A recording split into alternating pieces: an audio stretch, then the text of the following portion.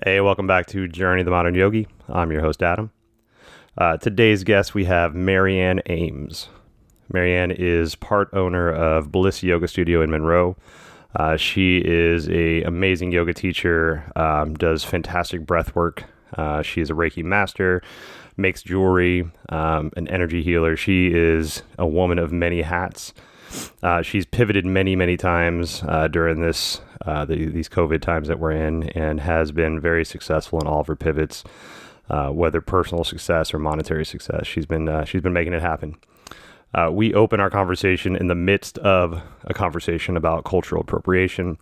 Didn't want to cut out that section, so it kind of starts in the middle of the conversation, but we get right into it and go for about 2 hours. Loved to talk with Marianne, and probably could have talked for a little bit more. So enjoy the conversation. We'll see you on the backside. Maybe some of the words that my children wanted to use, it was important to me that my intention behind continuing that culture was from a place of respect and understanding. Right. Yeah, so totally. It wasn't that I was just reciting some sort of bullshit, but I had understood from the family. Right. So I mean, yeah, I you did your due diligence, right? I did. That's what we need to do. Yeah. And I think that's where it starts to come into where you're the one that can convince yourself whether or not you're appropriating something, because you're the one that knows if you've really done the work to understand it or not. Nobody else can understand that. Right. Even if I feel like you're stumbling through your attempt to explain your understanding of it, you're still attempting to understand it. And through the explanations, you gain the knowledge, right? So that's where I start to think like the attempt to gain the knowledge is the showing of respect for the knowledge being gained. And then it starts to become part of you, and you can utilize that as long as you're still staying in accordance to whatever power that you answer to, I guess. Yeah. As long as you can still hold your head high and say, you know what, I'm using this knowledge to the best of my abilities to help people and hold space and heal, or whatever you're using it for. And you're not just monetarily fucking gaining from that, right? You're also serving in that way. Something, on topic, but kind of off. I remember Patty when she first came to teach here. Yeah. And she being from strong Christian background, right, she would get some people that were Christian that didn't understand yoga and being like, how can you teach at this place? Right, Is this praying to, other deities or whatnot? And so Right. she actually brought that question to her pastor. Okay, cool. And her pastor said, with anything, it's the power of intent. It can be used for good or bad, pretty much anything, right? So what is the intention of what you're doing at this studio? Right. What is your intention? What is the intention of the teacher that you're taking class from? And he said, that is where it comes down to. And I thought, oh, what a great way to explain it, because I could be out giving coats to the homeless, which would appear to be a good thing. But if I'm doing it to take the pictures for the gram, which so many people do now. Right. Let's take a peek as to really what that true intention is for. Totally. And so I feel like with anything, and I have made snafus in the past where I've been like, okay, I got to apologize for that. Most definitely. But I think, again, that's the power of intention and the power of coming back and trying to make a restitution in a sort of way. Right. To right the wrong that you didn't intentionally mean, but you did it. Right. To where you can continue to walk in mistakes. integrity. Absolutely. Totally. Absolutely. That's what I say to anybody and everybody. We're human beings. We make mistakes. It's once we realize the mistake, it's then our responsibility to educate ourselves behind it. Right. To not try to make that same mistake. Exactly. I used to tell my staff sometimes, it's like, shit's going to happen. We're going to fuck up. That it's not even a matter, right? The big thing now is how do we recover from it? Absolutely. It's all about the recovery from there, right? We're going to fuck up. We're going to say things we don't mean. We're going to do things that aren't intentional to us. We're going to, not show up the way we want to not show up. But once you realize that you are in that space, the ability to apologize and to show up in the way that you did want to show up will make such an impact on the people around you. That lead by example kind of idea, I agree 100%. And for those people that perhaps that doesn't speak to, well, then they're just not in the place for it. But you owe it to yourself, right? Exactly. Doesn't matter what everybody else, but you owe it to yourself to stand up in that sort of way. Definitely. And I think that's exactly where it's at. It's one of the things that I'm working on right now with myself and with other people that will allow me to give them this feedback is those little white lies that we don't hold ourselves accountable to. Like, I'm going to work out later today and then I don't, right? I'm going to eat healthy and then I don't. I'm going to go walk the dog and I don't. right? They're little things. They're little things that we don't think that are making that big of a deal, but you are the only person that is going to be the most honest and truthful with yourself. And because you know when you're not being truthful. So if you constantly are shedding these little white lies because of whatever justification that you have, because you don't want to hurt somebody's feelings, you don't want to tell your 5-year-old, you don't want them to help you build this frame of a house, right? But you, instead of telling them why you don't want to, you just tell them, no, go play with something else. You don't give them the reason why. You're doing a disservice, and you're doing a disservice to your soul, because that starts to eat away at you because you know that you're lying. Yes. Right? Yes. So it's those little things that start to add up and start to stack up. Huge. And then we're just lying to everybody, because if you could easily lie to yourself just like that, how easy it for me to lie to you and then justify it. Well, I wanted to save your emotions and didn't tell you X, so I decided to withhold it, or I told you a fabrication of that story. Yes. I'm taking your ability to have a learning experience away, right? Because now you're faced with some kind of knowledge that might be discerning to you or might be kind of jarring.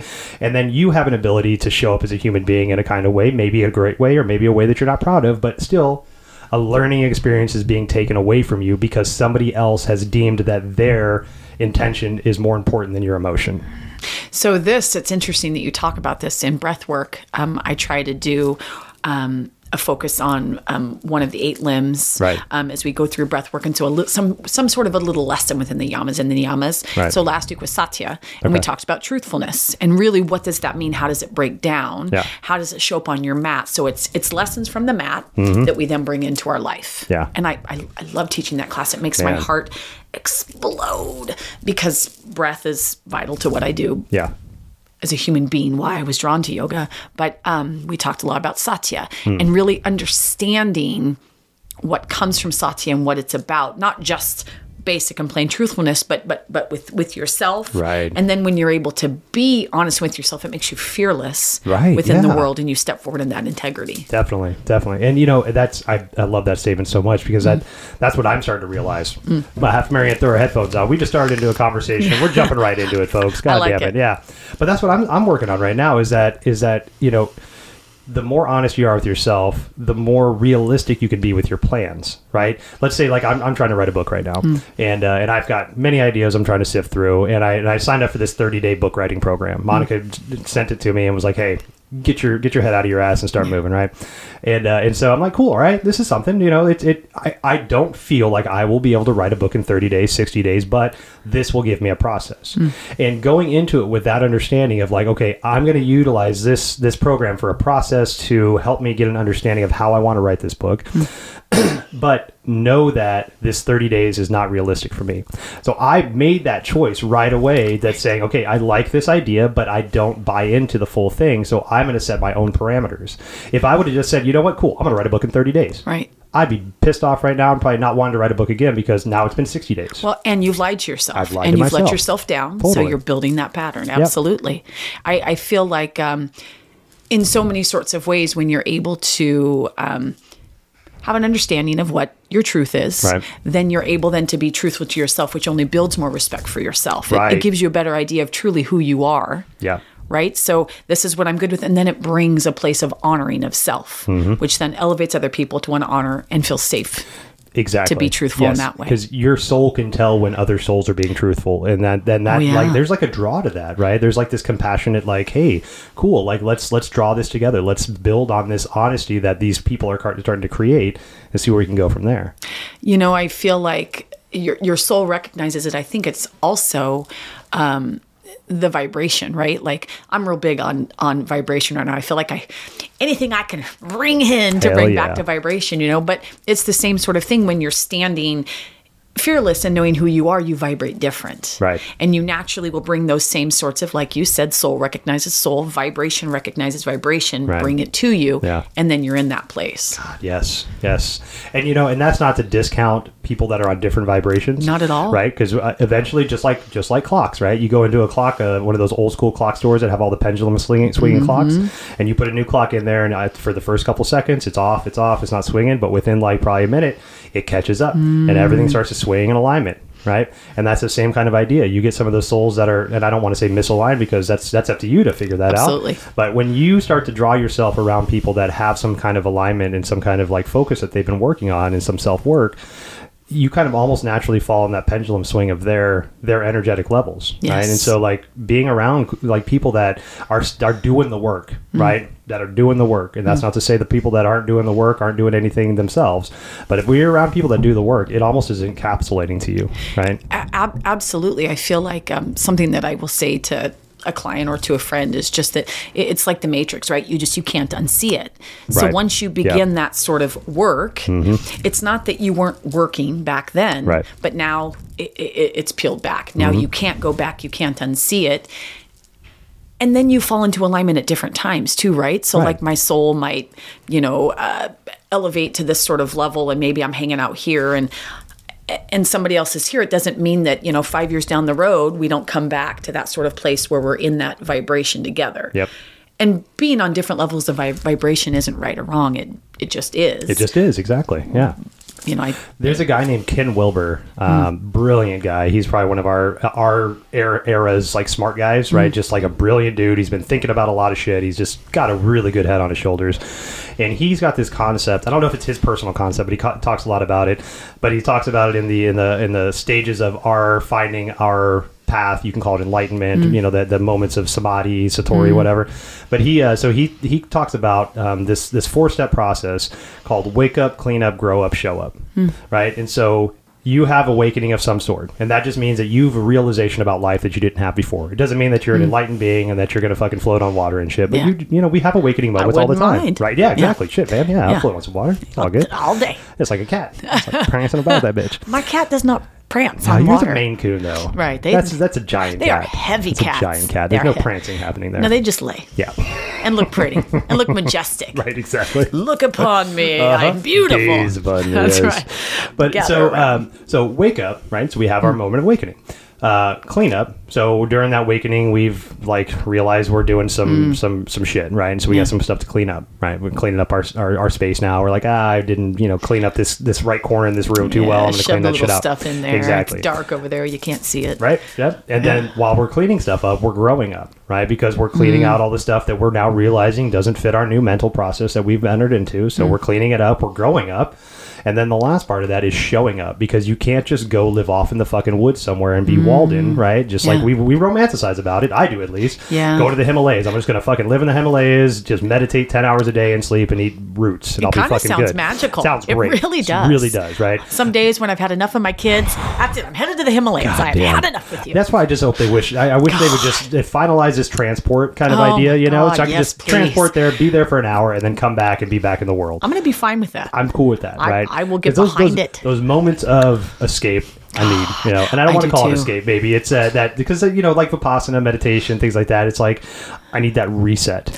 That's it for me. Need that fucking reset. For me, I need the space to come home to myself. Yeah. So then I can then be home for other people. Otherwise, I'm just a messy ass house that nobody really wants to be in, because it's chaos and shit swinging everywhere, and I don't even like to be there at that sort of place. Yeah. I just need that space. Yeah. And then I can come back. Yeah. It's truth. Yeah, it is. It is. And it's good to know what those reset moments are for us. A lot of times we don't know what our resets are. We just walk through life just like, fuck, man, I wish I could have a day off. I wish I could take a breath. I wish I could do this. I wish I could do that. Figure out your reset. I think that so many people have been taught to just stay busy. And that's their way of avoiding, right? Like we see it in class, in the studios. We see it. Again, I feel like I can no longer unsee it, but you see those people that are constantly moving. I was one of those people, so I recognize it. Constantly moving to avoid sitting still with yourself. Right. Constantly moving because you think you have to, right? Because as a society, we prize constantly doing, constantly moving, constantly achieving. And there's nothing wrong with being driven and goal-focused, but unless we purposefully create the space to do nothing, to simply be at ease with ourselves. And it doesn't mean you have to sit in the Himalayas for 10 hours and meditate, because I could not do that. Well, that would not fill my soul, is what I would say. Right, exactly. But finding that time to sit and be at ease with yourself is priority, because then you got to feel some shit. Right. And that's where the work That's where the work happens. Yep. I was just telling my 12-year-old the other day, we were I'm driving somewhere, I pick them up at their parents or their mom and stepdad's house a couple hours away, so typically there's like tablets involved in the car and phones and shit. Yeah. And Harper, my daughter, was talking about how she was complaining how she forgot her tablet. She's like, oh, I don't have my tablet, just have my phone, blah, blah, blah. And then we had a conversation about like, just figure out how to be bored and be okay with it. Right? Be okay with sitting there and either finding something to do or sitting in your nothingness. And be okay with that shit, because some of the best ideas come when we have a clear mind and we're bored and we're trying to figure something out to think of and do. It's like, oh my God, there's that thing that just popped up.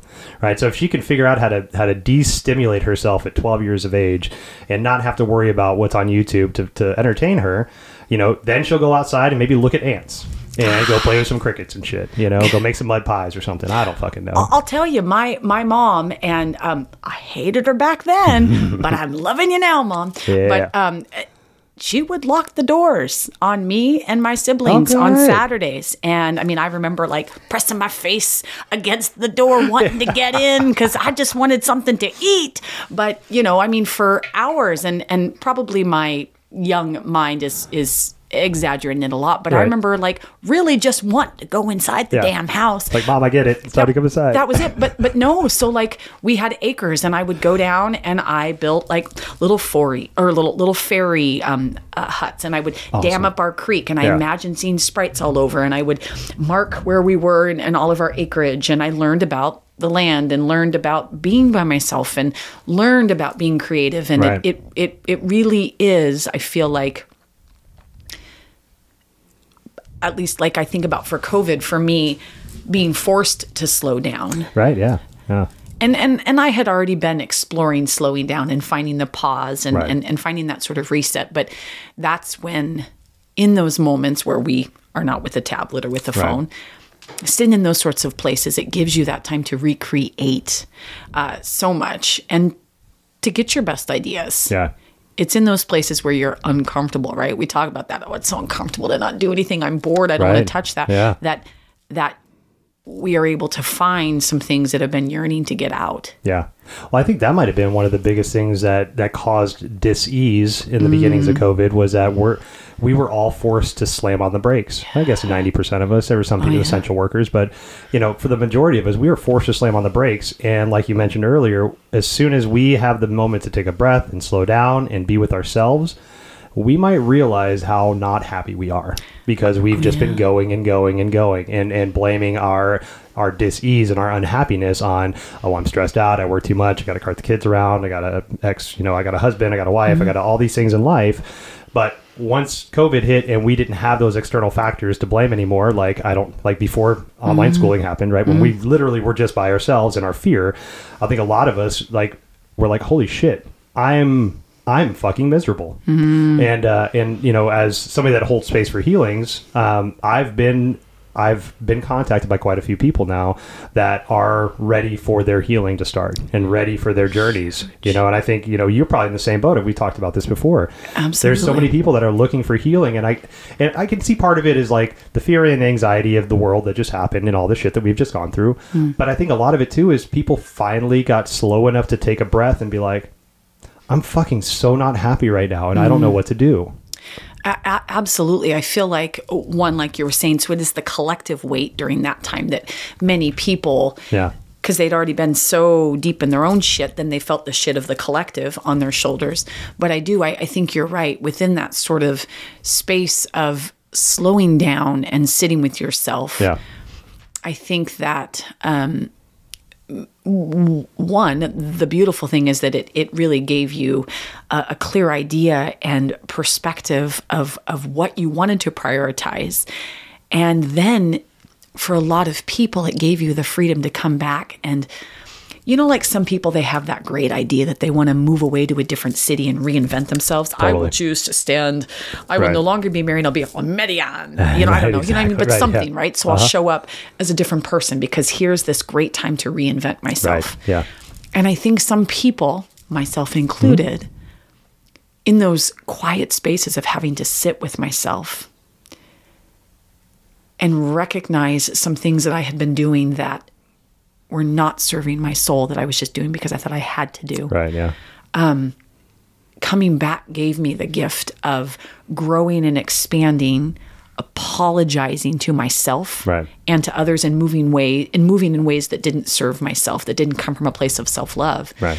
But I was able to, in some sort of ways, reinvent myself and change some of the scripts that I had told myself so much, and then to really prioritize, right? Yeah. So get rid of the bullshit stories and titles and things that we thought we had to do. Right. Yes, exactly. Because in the end, truly, we did not have to do those Not things. at all. There were choices we made. We just decided to keep on with the choice. That's exactly it. We just continue to repeat Yep. until we don't. Yep. One of my favorite quotes a boss told me, and I want to say it was in, what book is it in? It's in the book called Illusions, The Story of a Reluctant Messiah. I believe it's a Richard Bach book. He also wrote Jonathan Livingston Seagal. Oh, okay. Great book. Yeah. Illusions is a great book also, but Illusions, yeah, this is the where the quote comes from. But he says, one of the main characters says, and I'll paraphrase it, but when you, if you fight for your limitations, you're going to win an unfortunate battle, right? So if you're always going out there and saying, hey, look, I'm horrible at public math. Look how shitty I am at math. Look at how shitty I am at spelling. Look at how tore apart my life is. Look at how out of shape I am, right? If you keep fighting for that moniker, you're going to win. And that fucking sucks. Absolutely. Right? Change your verbiage with yourself, because one of the biggest things for me was changing the way that I talk to myself, right? Changing the ideas in my head, and then changing that thought process as well. Right. So instead of like, oh, I'm such a piece of shit for forgetting this, it's like, okay, hey, I messed up. Inhale, I love myself. Exhale, thank you. Right. Do that a couple times. Like, it's cool, man. Shit happens. We're going to fuck up. But if you beat yourself up, it's kind of like we were talking about with those white lies earlier. You're your biggest fan. You're your also biggest critic. Absolutely. If you constantly tell yourself you're a piece of shit and that you suck and that you're forgetful and that you're doing all these things, you're going to believe it, because you don't trust anybody like you trust yourself, whether you believe it or not. Your subconscious is like, oh my God, I'm terrible. I'm horrible. I'm suck at everything. And I'm just going to go sit here in the corner now. Absolutely. Words, when we're speaking to ourselves, or even if we don't speak them, right, because we're hearing it, Exactly. they're spells. Yep. Right? So Ooh, I like that. Spells. It's powerful. Yeah. I really, truly believe that to be the Yeah, truth. yeah. Last night my son was saying, he was sitting on the couch and he just got this new Mustang. So he's feeling pretty. Oh, pretty, Gabe? Christian. Christian. So he got his second Mustang. Oh, yeah. That's That good for boy is. him. Yeah. He saved up. He paid cash for it. Oh, that's so great. He didn't get a haircut for like months because he was even that tight on good his for money. him. All right. I was really proud of him.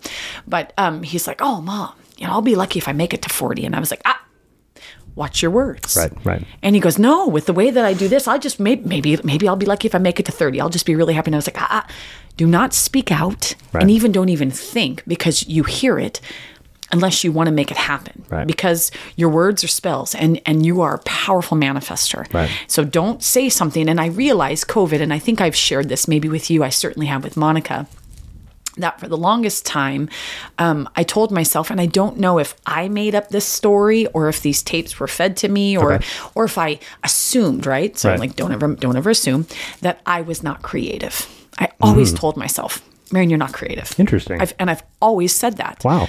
Okay. And I suppose, I know some of the places that it came from. I remember I was in college and I was really into writing poetry. And I remember I got a really bad critique from one of my professors. Yeah. And I was like, oh, that's it. I'm done. I'm never going to write again. Right. And I didn't, which is bullshit. Yeah. And same with, was doing watercolors and I got a bad critique and I was Really? like, Okay. oh, so who'd have thought it would have been that fragile? But anyways, I had told myself that story that I was not creative. And, it was in the moment when I was in the Mala workshop. This was a real pivotal moment for me. And the Mala workshop was like 1 week before COVID hit. Yeah, that's right. Yeah. And the first few, I was struggling. I was pissed off at that motherfucking beat. Yeah. Just shove it through the damn cord. And I was over here just sweating and everybody's just smiling and chatting. And I was like, you motherfucker. And this is my motto. I like to have a good time, but I must work first. Right. Because that's how I raised in my family. That's work ethic is priority, which I have worked to shift a little bit more because it's not always kind. Yeah, your work ethic is fucking crazy. But it's not always kind though, so I'm trying to balance it. Good. But Monica said something, and without saying Marianne, but I knew she was talking to me. She said, bring the bead to the cord rather than push the cord through. And I was like, what is this mumbo jumbo shit she's trying to sling to me? She's just trying to relax me here, And I was like, okay. So that became my motto: bring the bead to the, and pretty soon I was doing it. It took me 3 hours. Okay. But All right. but I did it, and probably 10 minutes into it, I was still angry. I was like, I am going to do this forever. I love this because this is challenging me, and I can, And truth be told, COVID hit. Yep. I was extraordinarily depressed and really, really deeply struggled. Right. It was returning to the meditative quality of bringing the bead to the cord. So feeling the vibration of the crystals, the beads, breathing and finding a flow and a rhythm. There you go. And I'm constantly in search of flow and rhythm and breath. That's kind of the theme of my life, right? Cool. Like if I can find something to anchor me to the earth, which was the crystals, the vibration of the crystals. So that anchored me. Yeah. And then I felt safe that I could then flow. And it was without any exaggeration, the saving point for me, because it brought me out of a place. I remember phoning Monica and telling her how bad my anxiety, and I hadn't had anxiety attacks in probably 20 some odd years because I had found breath through Paravinyasa, but I had not had an anxiety attack in 20 some odd years, and I was having them regularly in the beginning. Hard time breathing. I'd have to hold. I'd have to go outside. My anger was swelling because I would get anxious. Yeah. And it was putting the bead, bringing the bead to the cord and creating a beautiful mala, feeling that. Yeah. That, one, it brought me stability, but then it brought my belief back. And so I flipped the script. I am creative. Yes. I create. I am artistic. Yeah. And then from there, it just exploded on all these things that I had always told myself I couldn't do. I'm a plant killer. Remember, I told myself, I'm just going to bring my plants home to kill them, Yep, Totally. Yep. And I was a smother mother, right? But it just exploded from there. Yeah. And now you're just like plant mom. You got plants all over the place. I love my plants. I was going to tell you, there's one type of plant, though, that I have not been able to figure out how to keep alive around here. I can't remember which one. It's a succulent of sorts. But every one that you've brought in here, no matter what kind of water treatment or place for the light, I just can't keep it alive. So I don't know what it is. But I have to. You don't know which succulent it is? So outside this door, you have that 3-wall hanger that used to be in here. It's the one on the far right. Okay. That one is an asshole. I don't know what's up with that. It's like a succulent. I'm like, so I remember when I first started doing plants and everybody's like, oh, succulents are the best. You can't kill them. You can just ignore them forever and they're fine. Fuck you, man. Because like I used to kill succulents and I felt like I was like the Terminator of plants, right? Just fucking laying them out left and right. That's it. You see that body over there? That body, there's 15 crumbled against the wall. So it took me a while to get plants in general, but finally I got succulents. I'm like, all right, cool, I got this. This succulent, again, like it just reminds me of when I was just learning plants and I got everything wrong. I've killed I think 3 of these now that you've brought in. I just feel so bad. My plant dealer sees it and she's like, let me just take it home and I'll get you something different. But I think she keeps giving us the same one. I think there's a lesson there. There is. I gotta figure this out. I'm not talking to this one right. Yeah. Maybe it's you sent me that video of the little plant. He's like, oh, don't look at me that direction. And then the plant owner takes a look and the plant's all dead. And it's dead. So my plant dealer gave me these 2 beautiful philodendrons. And I thought I was the shit of the philodendrons, right? Okay. Like I got moonlight philodendron over there. I got the Birkin philodendron. I am raising some philodendrons really, really well. Totally. And so she's like, oh, you got to have, I think it's Prince of Orange or I don't know, some magical name like that. But it's just this orangey kind of philodendron. I will tell you what, I have moved it in every corner of my house. I have a sick plant room because when I was learning, learning, so I have a little sick plant room, That's a great idea. I do what I can, switch, just enough. And after like 5 weeks, like it's looking good. I just repotted it and put it in a different. Now I'm waiting to go home and see it like with its eyes closed and dead and stuff. I did. I had a big talk with it before I left the house this morning. Right on, I was like, you're looking good. It's a good spot. Hell yeah. But I'm becoming plant mom. I'm a little bit obsessed. A little bit of time. But again, feeling the vibrations of the plant. Right. Feeling the connection to earth. Do you remember our first You're at Bliss. And do you remember when we had the ZZ plants in Studio 2? I do, yep. And I have a picture of it. Do you remember when it was breathing against yeah. I do remember that. Yeah. Freaking magical. Yeah. And that was my first time. Well, not my first time. That was my first time seeing a plant breathe in that sort of way. Right. But my first time thinking, God, I really want to be good with plants. I really want to not bring them home and kill them. And I was like, yeah, I'm not there yet. But it was so magical to see, Yeah. that. And then Robin taught me how to be able to see plant auras, which was freaking fantastic. Yeah, there's a Kirlian or something. There's a type of photography. It starts with a K. It's Kirlian, Kiliran or something like that. But it's this guy with the last name, same name, Kirlian, accidentally discovered aura photography. So it's a type of aura photography where you take pictures of like plants, animals, whatever it is, and it'll show their aura. I Really gotta great. find that. Yeah, I'll send you I will actually leave links in the show notes. Boom. That is There you go. amazing. Yeah, good stuff. That would be absolutely amazing. Yeah. But yeah, I am becoming one with the plants. Yes, you are. Yes, you are. And like I'm honored to take care of your plants. Seriously. Actually, after this conversation, I'm going to water all the plants. That's what I think even new students. Oh yeah, that one teacher. I haven't taken his class that. He's the green thumb that everybody talks about. I was like, yeah, that's Adam. Adam, Mr. Green Thumb is what we call you. That's your nickname now.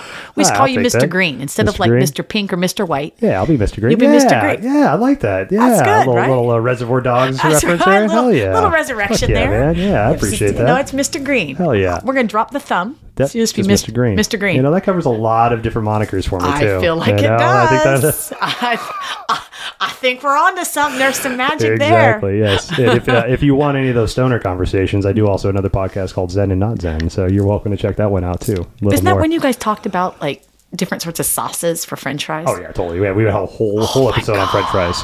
That is Yeah, magic. Robin and I both used to work in restaurants. We have an ungodly amount of knowledge of restaurant food and knowledge of like systems and shit, just weird, stupid stuff. So it's good fun to talk about. But French fries, that's French fries. you can't go wrong. I with spent French an fries. entire day one time tasting French fries, which I thought was going to be the best day of my life. Like I was like, oh, I would get to go to a test Yeah. kitchen and eat French fries all Yeah. day. Man, I think it was the fourth round of French fries in. I felt like a dirty grease ball and wanted to just go work out. I was so just like, I think I'd probably have to get to like the 17th or oh my 18th God. round. We were there for 3 hours tasting French Oh. fries and fried foods. And were these like different kinds of French fries? Yeah, like stealth fries, steak fries, shoelace fries, confetti fries, sweet potato fries, sweet potato steak fries, yeah. waffle fries, all kinds of shit. I mean, I felt like Bubba Gump, right? I'm just like, good, yeah. I'll have this Cajun French fry. Oh my god! You know what? I just found out, actually, I was talking to somebody the other day, just super side tangent, but two actors that tried out for Bubba Gump's part. Now, Bubba Gump, if you're not familiar, is Forrest Gump's, he's in the Forrest Gump movie. And so Tupac read for the part of Bubba Gump, and Ice Cube both read for the part of Bubba Gump. Both like two of my. I mean, Oh my if you've been to God. one of my classes, you've heard them at least 2 times in the class. Exactly. Not breath work though, because Tupac, as slow as he is, well, maybe with his cadence, You can make it work. Yeah, you I could think- get I think into. you make it I work. don't think Ice Cube really would work in breath Oh work. man, yeah. Oh, serious? Yeah, right. You see Bubba Gump That's as like Ice Cube. fascinating. It'd be great. Yeah.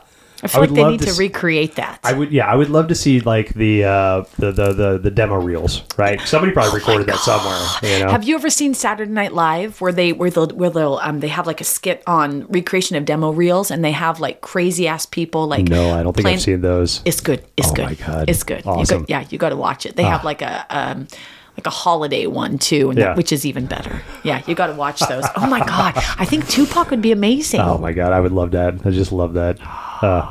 So I know we just got to really just jumped into the conversation. We did. And I just love that sometimes because I think that just normalizes shit. We think don't so. have to have introductions and all that bullshit. But the lovely lady sitting across from me is Marianne Ames. She is the part owner of Bliss Yoga Studio in Monroe. I've known Marianne for about 5 years now, 6 years, somewhere in there. Yeah, 6, I think.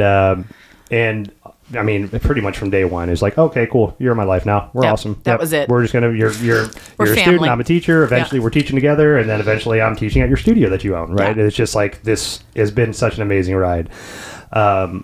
I can't see. I mean, in the past 10 years, I can't see a place in this Pacific Northwest that needed a yoga studio more than Monroe. And for you to just be there, right place, right time, this studio has been just a godsend for myself to get me out of my yoga comfort zone in my little area that I like to yoga in, because this is a little like 20 miles away. Yeah. But for the people in this area and the students that we have and the feedback that you give and that you get, this was a long time coming for this area, and it was exactly what it needed. Absolutely. You know, we talked about it. So as a side note, my business partner, this is where her and her husband lived. And I had never been to Monroe. Sorry. I had never been to Monroe. I was from Snohomish, right? So I stayed in Snohomish and Lake Stevens. And but I had never been to Monroe. And when we graduated from teacher training, my goal was always to go right into owning a studio. Right. So she took me here to Monroe, and we're like, that's it, we're going to find a place. And we had looked, and it was really important that we went in with a certain sort of intention. Yeah. And so we really we're in love with this building. This was where we wanted to go. And for the longest time, they weren't going to rent to us, but we just didn't want a space, someplace else. It just needed to feel more intentional, because it was important that we had both the fiery side and the nurturing side, right? Because that's best of both. Get the balance. That's exactly it. Yeah. And I'll tell you, the day before we had our kind of sneak peek, and we had been working long nights getting this ready, and we were behind because we opened up and it was just crazy. It's an old building. Yeah. And I went to go pick up teriyaki food, and I'm in line there, and I'm looking around, and I was like, oh man, I don't know if they're ready for us. And I so for the first time in that 9-month, 10-month process, doubt crept in. And I hadn't let doubt creep in before. I just followed, this is what we're supposed to do. I feel very much aligned. I know this is supposed to be. So for the first time, and that would make sense that maybe it would finally creep in. Yeah. And I remember going to bed that night, and I couldn't sleep. It felt like Christmas morning. But thinking, oh my God, are they ready for us? And when we opened up our doors, I couldn't have been... I couldn't have been more surprised, more honored, more happy. I wouldn't have been more surprised if I would have woken up in the desert with my head stapled, right? I don't know, it's from Christmas Vacation. Right, exactly. It's my dad's favorite line. Awesome, with love my that. head stapled. But anyways, students coming in, rushing in, we sold out of Legacy. We sold out of brand new memberships. People coming in saying, we've been waiting. We're so excited. Thank you so much. We can't wait. We have your back. Just invested before and we were behind in construction, so it's why we had our sneak peek that week, because we were supposed to open. Right. And the outpouring of love and support from this community. And it's been that way since we barely opened up our doors with dust all over to where we are now through COVID. I mean, it was our community that kept us alive through COVID. Our steady, consistent teachers, it's just been... it was meant to be, right? There's no such thing as luck. Luck is bullshit. Right. It's synchronicity. There you go. It was meant to be. Yep. You're right where you had the plan, you had the execution. Yeah. There's bumps in the road. Oh yeah. That's going to be there. We stumbled. We are humans. We make so many mistakes, and thank goodness that we make mistakes, right? Because perfect is bullshit. That's why I tell students in class when they're like, I'm in search of balance. Well, first and foremost, balance is bullshit, right? Because everything changes day to day. It's you, right? So we talk about all that we can do is be responsible for ourselves. Right. So it's your internal equanimity while all the bullshit happens around you. Yeah. I had a private client yesterday, and he's a actor, dancer. Probably, I think he's in his 60s, and he's recovering from a car accident from about 20 years ago, where he crushed his pelvis and had to have a knee replacement. Oof. And so, definitely a road back, right? And the frustration that I can only imagine that he's going through, because he's a dancer, so he knows his body really well, especially if he was a professional dancer or actor, you got to know your body really well. Yeah. So the abilities that he once had are now not really there because of the crushed pelvis and the replaced knee. So he's learning how to get back. And so my messaging with him was, you gotta be kind to yourself, man. You might have in your head, and you might still be able to get back to some of these poses that you once did, but what I'd like you to do is start to exercise and explore what your modifications are now, and take those past ideas out of your head for this moment, right? Focus on what you can do, not what you used to be able to do, and let that be your drive, right? Be kind to yourself. Be soft, right? Don't just, like, if you were a dancer and you have a crushed pelvis and you try to go into dancer pose, that's going to be really challenging for you. So here's a strap, here's a block. Do it on your back, for God's sakes, you know?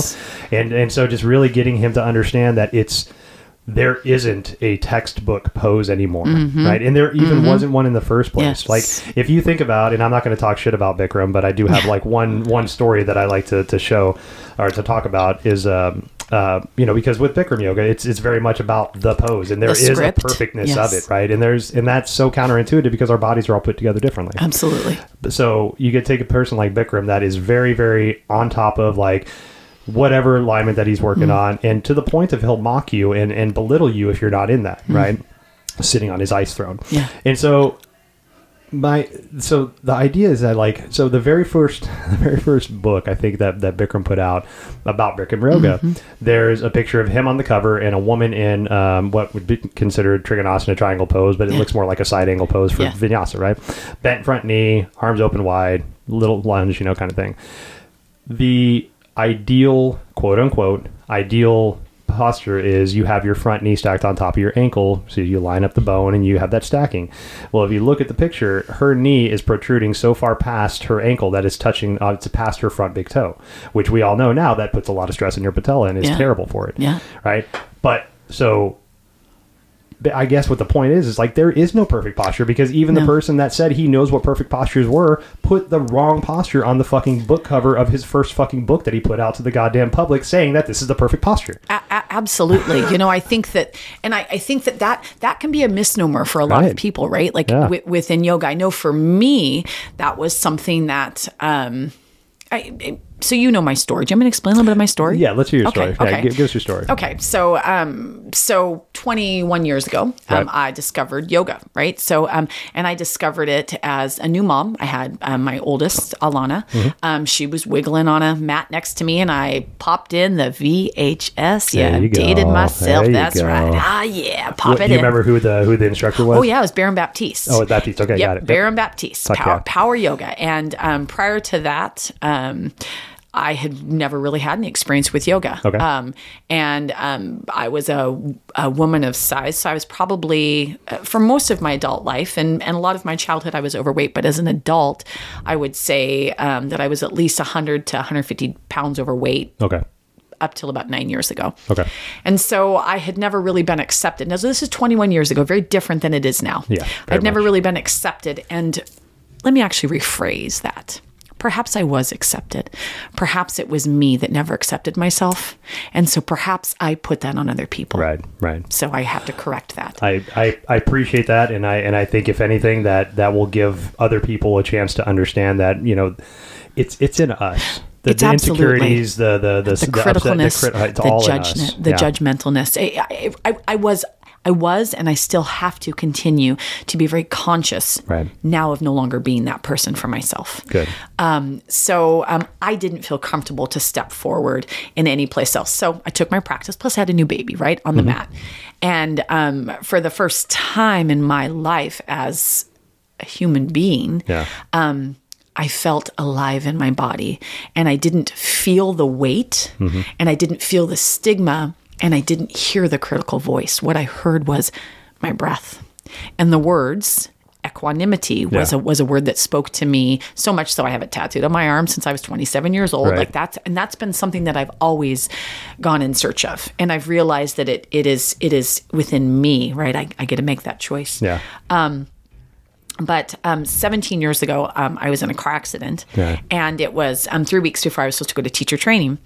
And I broke my pelvis and broke my nose and a couple bones in my face, and it's pretty gnarly. Yeah. But long recovery. So I slept in a recliner for like 10 and a half years of my life. Holy cow. I don't think I knew that part of it. Oh, yeah. Wow. It was rough. I was in pain.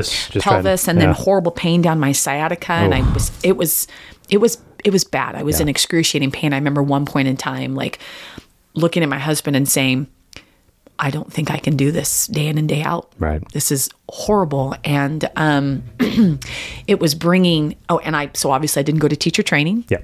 And I stepped away because I thought, well, I can never do yoga again. I can't look the certain posture. Right. I certainly can't align things as I'm cued to align them. Who do I think I am that I could even teach it? Right. I can't practice it.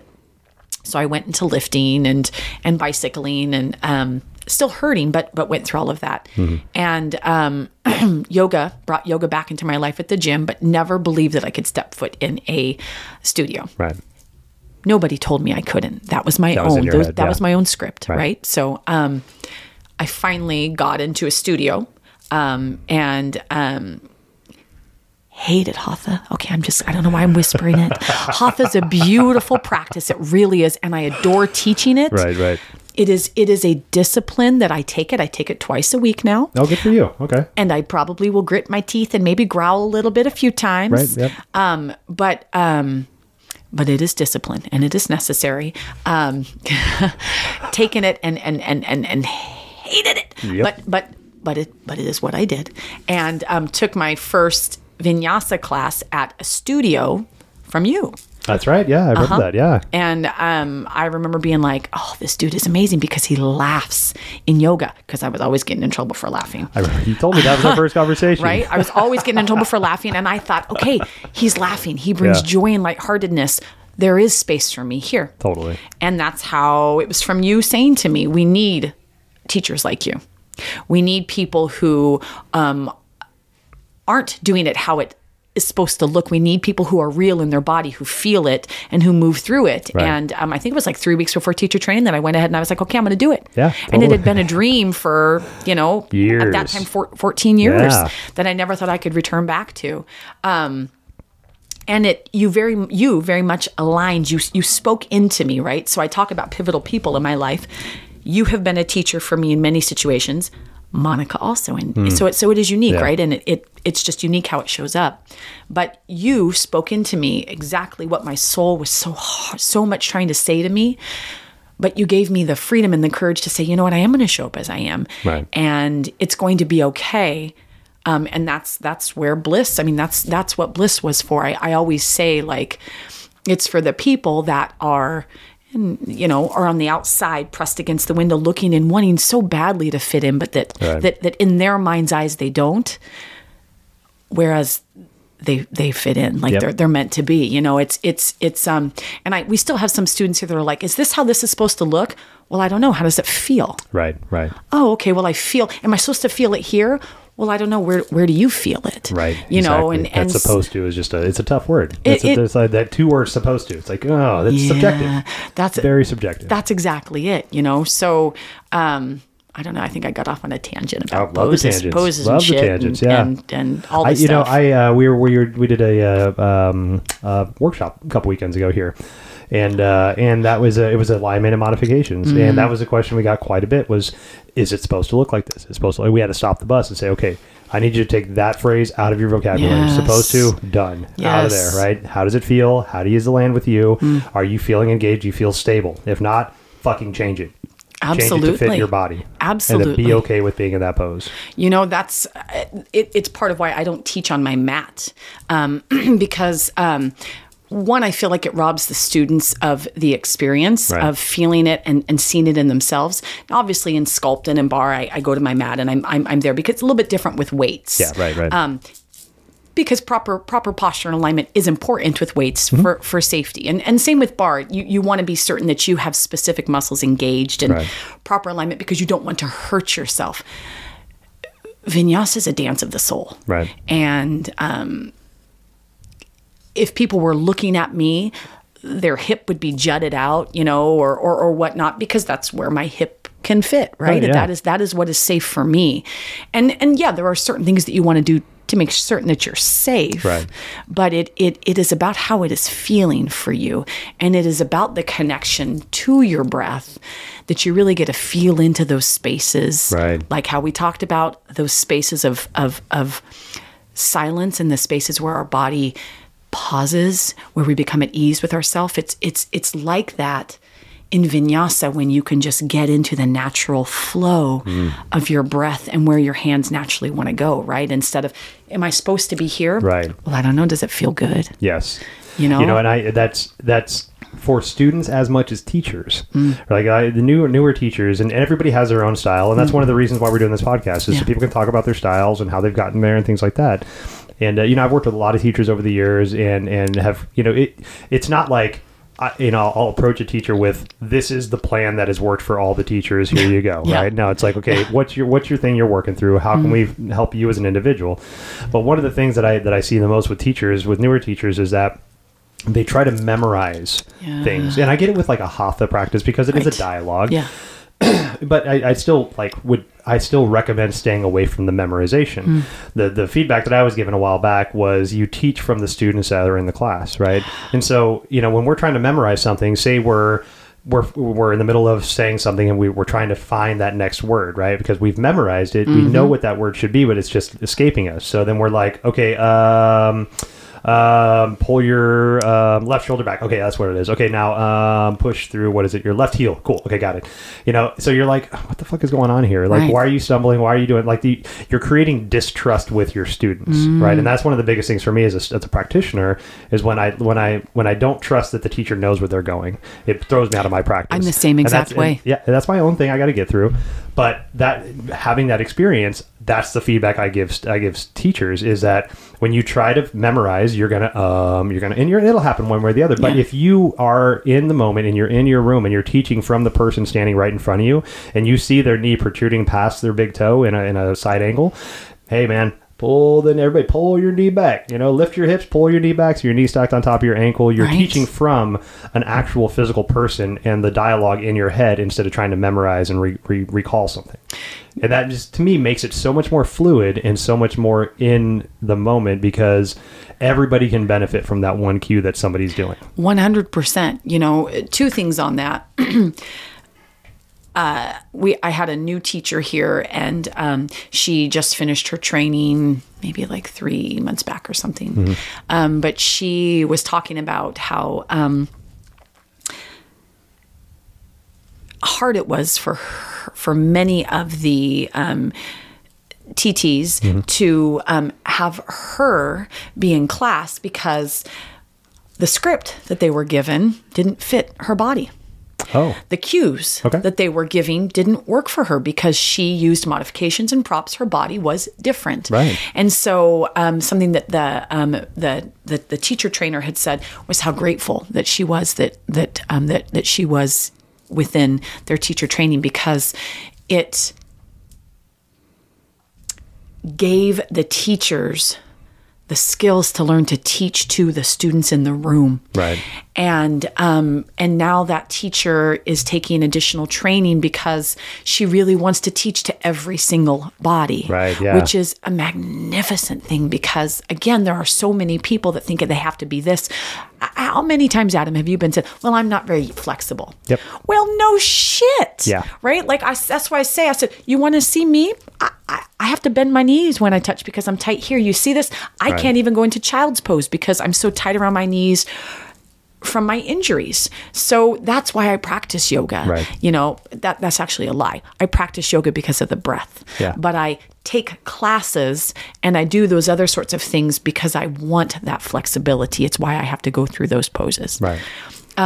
And then this morning, Nikki, one of our teachers, she's like, I had this whole class I was going to teach, and she was just fine and ready. Yeah. And she even was looking at that paper, and she gets on the mat, she starts teaching something different. And she's like, my soul would not allow me. And I said, because you're trusting yourself as a teacher, and you're listening to the subtle intentions and the subtle wishes of the students in the room. Right.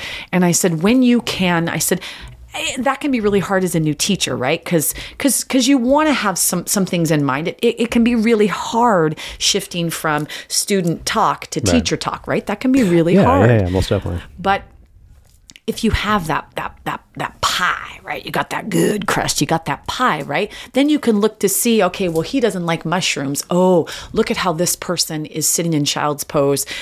I think we're going to need to do some more hip openers here. You Right. know, Yeah. like there's been There you so go. many Yeah. times, you know, that I've written this beautiful, magnificent, you know, slow flow, and I go into the room and I see him and I'm like, Right. no, we're going to do something different, right? And that really, truly is the gift that we're given as teachers, that our students trust us enough to be present for who they are instead of trying to put on a show of who they aren't. Yeah. But then what a beautiful gift that we can then give back to our students. So it's this exchange Yep. of trust and reciprocity, Yeah. you know, that we're able to be in. Yeah, and when they, I mean, a lot of times when we give ourselves the ability to be malleable like that and to be a human, you know, it's not like it needs to happen, but it almost gives everybody else permission, right? It's like, oh, well, 100%. they're taking their time to do their thing. Maybe that's something that can resonate within me, you know. And I think, you know, just that I don't even want to call it a positive example, but it's just an example in general, you know, to live off of. You know, there's so much. I love Nikki, by the way. Nikki, you know, she's doing fantastic She here. really is. Really appreciate She her. is. And to see creativity like that, and somebody that's a new teacher, Yeah. to be able to have that aha moment at such an early point in their practice, to be able to say, you know what, I have this script or I have this idea that I had, I'm going to change it. I'm going Yeah. to become malleable with it. That was exactly, she's like, my soul would not allow me to do that. And I was like, it's Yeah. because you were tuned into a student in the class probably that came in with something on their heart or something that they needed really to work into, and it was not on that script. So Yep. you thought, I'm going to flip it. I'm going to tune into what they need, you know, and that's a beautiful thing to be able to do. And I think you're right. It gives the students permission then to also tune into themselves and Right. trust themselves, you know.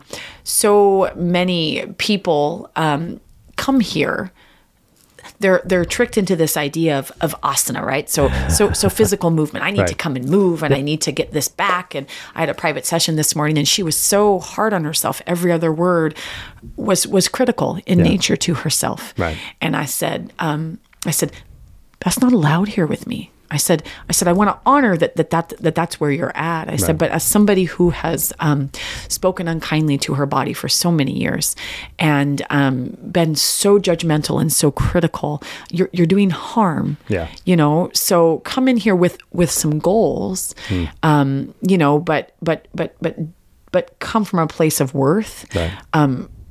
and self-love, right? You know, but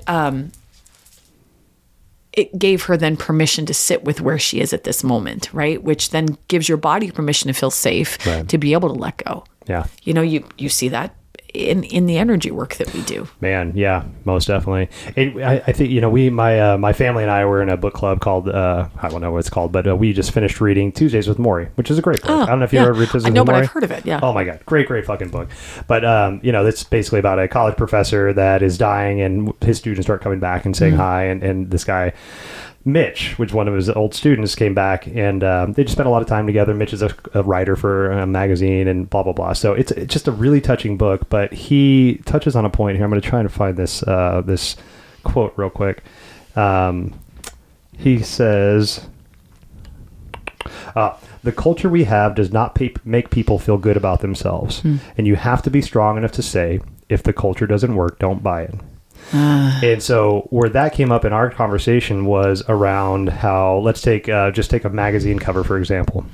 You could have the quote unquote Adonis body of a male's figure or female's figure, right? What we would consider in our Western culture, like physically perfect or beautiful, whatever, right? But, you know, we have this stupid idea of what that is. And I don't agree with it. And I'm just going to put that out there. But there's like this Western idea of what perfect is. Yeah. The fact that perfect is just a subjective word in person or in general. But so if you take like what we would consider the most perfect person, that photograph would still be photoshopped. Yes. There would still be airbrushing happening to hide a wrinkle, to a cellulite spot or a bald spot or whatever it is. There'd still be some airbrushing done. So basically what we're telling our everybody on a subconscious level is that you will never be perfect. You are not good enough. You are not good enough, and you will never be perfect. We have the tools to fix the image of you to be perfect, but that doesn't mean you as a human are going to be perfect. absolutely. I think that's one of the hardest things.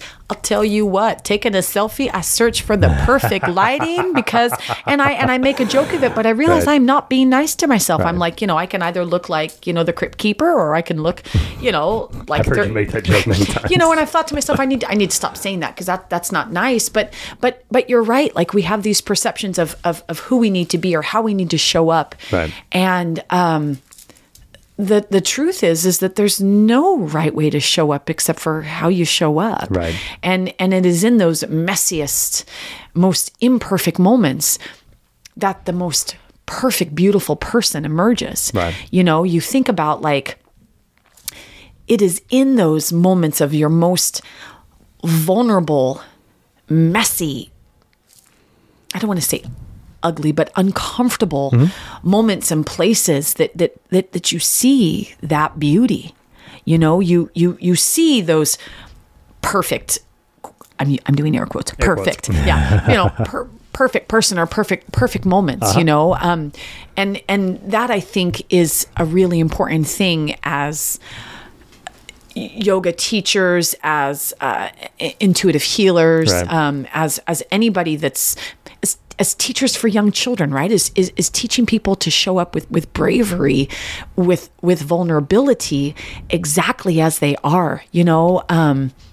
I was talking to my daughter Eloise, and she's my 10-year-old, and she loves her freckles. Loves them. Oh, she's adorable. She loves them. I'm glad she does. And she loves her red hair. As a matter of fact, she's upset that her hair isn't as red as her brother Gabriel's. Oh, all right. And sibling so, rivalry. Right. Yeah. So she's like, Mom, how is my hair going to get more red? And I was like, yeah, I don't know. I was like, but anyways, but I was telling her how amazing it is that she loves it, because as a kid back in the 70s, being a ginger was not as cool as it is now. Right.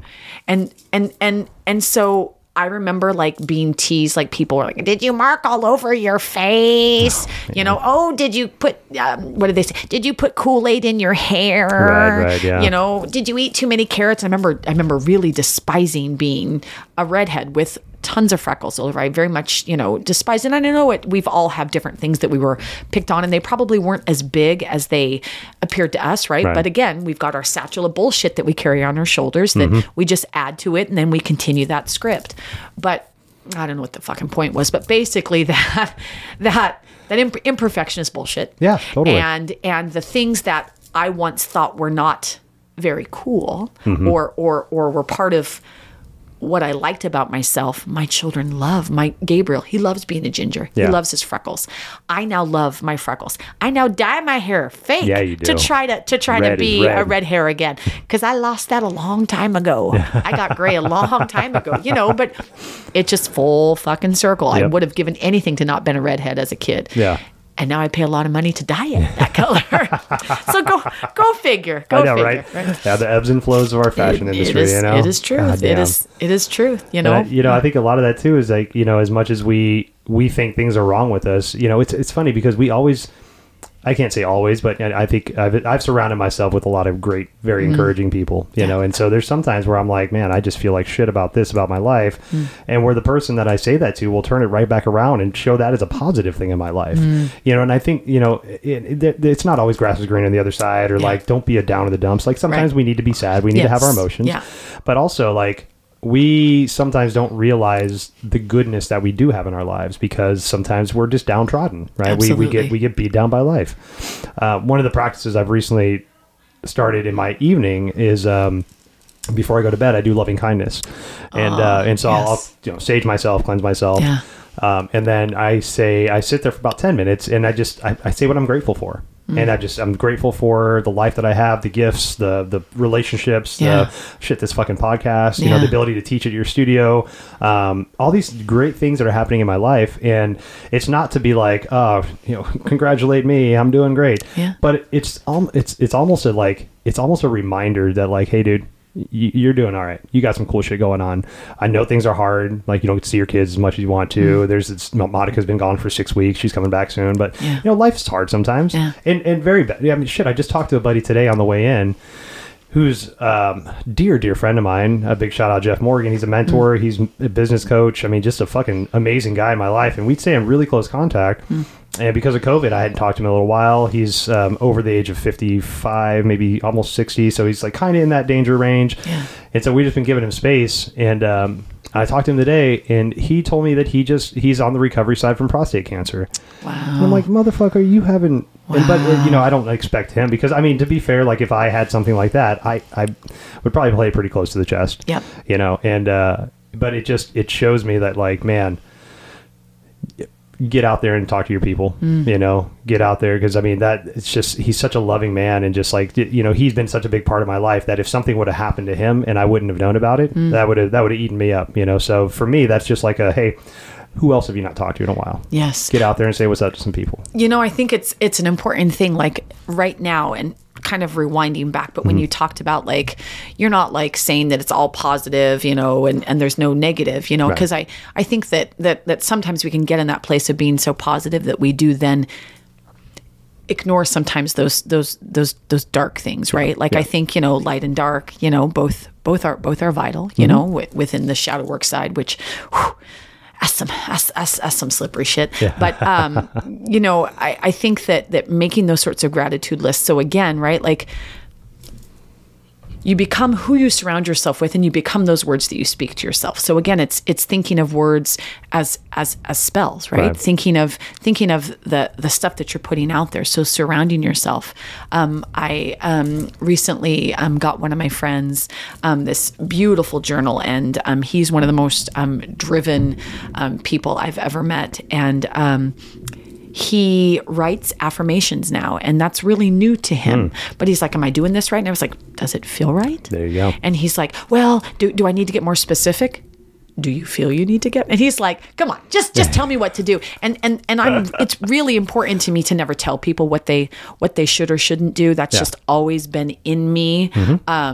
I don't like to be told what I can or can't do, so I like to extend that to other people. Totally, yeah. Some people, they do want you to tell them. They need that guidance, yeah. And it's good and bad.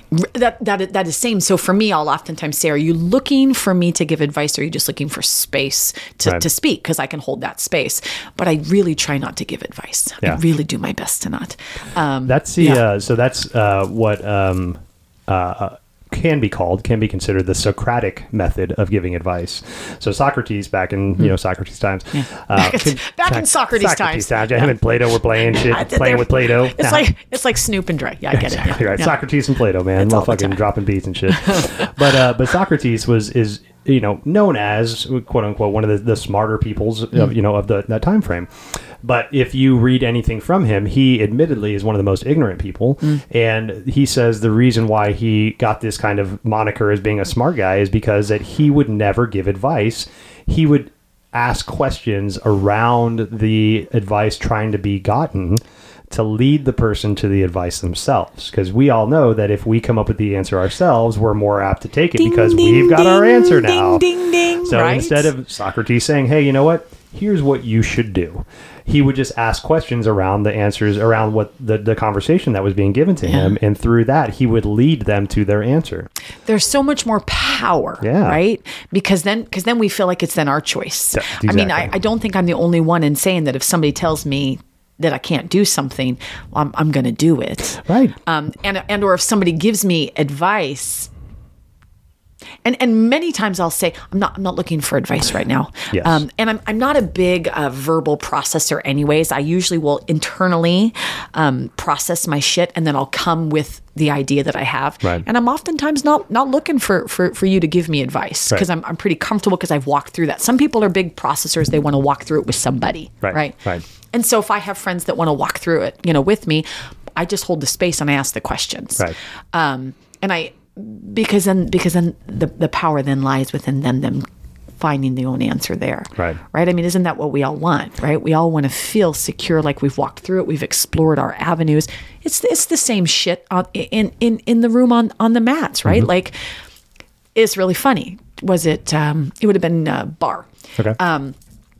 And we all know that the Bliss Yogis are a little something special. I fucking love this crew. I do what I want, Such right? a great community. I do what I want, right? And I don't know who I think I am, thinking that they're going to listen to a damn thing I have to say, because I always am like, I know who you guys are. Who am I fooling? So Yeah, you built this community. You know what they're capable That's of. what I'm like. These people are not going to listen to me. So I'm taking them through cool down after bar, and you know how they all kind of start to get used to a certain way that maybe you do like a cool down, you know, like certain sorts of stretches. Well, I don't always like to do things the same way. Yeah. So I was like, okay, you know, roll onto your right hip, swing your left leg in front, and they all like turn to the back, and I was like, where are you guys going? And they're like, you know, oh, okay, this way. And then I was like, okay, and then bring your leg to the right side, they bring it to the left. And I was like, I do not know who I am, thinking that if I have anything to say, you guys are going to listen, because you guys are bliss yogis. You do what you want. Do whatever the fuck you want. Right? It's the same sort of thing as human beings. We want power in the place of listening to what works for our body. There you go. Have we not been speaking for the past 3.5 years? Do what works best for you. Tune into yourself. You have the power to heal yourself. You are a powerful manifester. The medicine is within your own body, right? Like, I'm not saying that doctors are not important, totally. right? Yeah. But we speak that into them because it's vital to who we are as human beings. Of course, they're not always going to listen to me, right?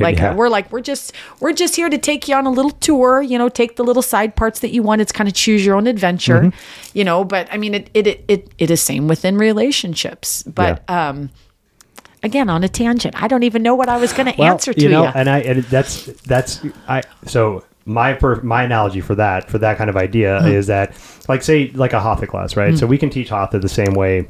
I mean, I pretty much, hatha is a lather, rinse, repeat for me. Like, dialogue's right there. I mean, it's cued in. I teach from the room, but you know, it's same. And so, like, take a pose like dancer, right? I've cued dancer more or less the same way for the past 5-6 years. Yeah.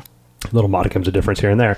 But, you know, I'll have somebody that's taken my class for 3 years come out of my hatha class and be like, man, the way you cued dancer today was the best. I got so deep. Like, I just don't know what you said, but, I said the same exact thing I said that last 399 classes that you took from me. Yeah. I'm just glad it landed finally. You know what? That's exactly it. Because haven't you seen that? Like, and I'll see it here, you know, in the room. I'm doing a session, and I'll say something, and they'll be like, "Oh my God," you know, or tears, or I'll feel a release, and it's the same shit that maybe I've said like 10 times prior, but they have finally peeled that onion enough to where they're now able to hear what you have to say, or maybe I've said the same thing that you've said, but then you've said it at just the divine time, right? Yeah, that just in the synchronistic sort of way that they then can be available to hear it. And that's a beautiful sort of thing. I mean, Nikki and I, we talk about that all the time. You know, she's, and you know, she's like, I've said it or you've said it, but then I heard Adam saying it, and I was like, yes, because you needed to hear it at that moment. Exactly. You're ready to hear it, ready to absorb it, bring it into your practice, and make that shift. Yep, totally. Yeah. Everything lands when it's supposed to. Well, I think about, like, so dancer, for example, prior to teacher training, I had never been able to, I had always twisted my arm. Oh yeah, the flip grip kind of idea. Yep. Because it hurt my shoulder, and I could never quite kick away. Got it. And something in, and I'm certain that I'd heard it 10,000 times, something in the way that my mentor cued it was the first time that I was able to peel my shoulder back actually kick away. So it was the first time I was able to find dancer, and I think maybe it was like, and I'd only been taking hatha for a little bit of time, but maybe like 3 years or 2 years, I don't know. But it was like this aha moment, and I share that in class when I see somebody kind of, you see their eyes light up, right, and it's like this aha sort of moment. But again, it is divine timing in the moment. Yes, it is. It is, man. So we've talked about energy, kind of bouncing back between energy work and stuff. And you've mentioned your breath work. And so I think you were practicing this stuff before we went into COVID times, but it seems like you've really ramped up your esoteric work a little bit more since this, you know. Want to talk about that a little bit? Because I mean, we're sitting in your Reiki room right now. Your it's energy beautiful. room. It's beautiful space. So, you know, it's interesting. I think that, again, kind of getting back to always, the hardest person on yourself is yourself. So I originally started as a craniosacral therapist almost 15 years ago. And craniosacral therapy, I was taught by an amazing woman down in Portland. And but I was taught specifically as a doula, as a lactation consultant. So I worked with women giving birth and then brand new babies. It was a lot of intraoral work. Okay. And so learning and understanding at that point, and I really had a hard time with boundaries at that point. And I remember Carol, my mentor, my teacher teacher at the time saying, Marianne, you need to do a better job of putting your gloves on, because sure, it's a great way to be able to figure out where somebody's off or hurting, because I could feel it. Okay. You're going to hurt yourself. And I had a really hard time with boundaries with energy work, because I would feel the pain or the discomfort when somebody would come to me for treatment. Gotcha. And at that time, I remember, because I was not a massage therapist, I had to become an ordained minister to be able to lay hands upon somebody. Interesting. So I became an ordained minister to where I could do body work on moms and babies. Hell that was 15 years ago.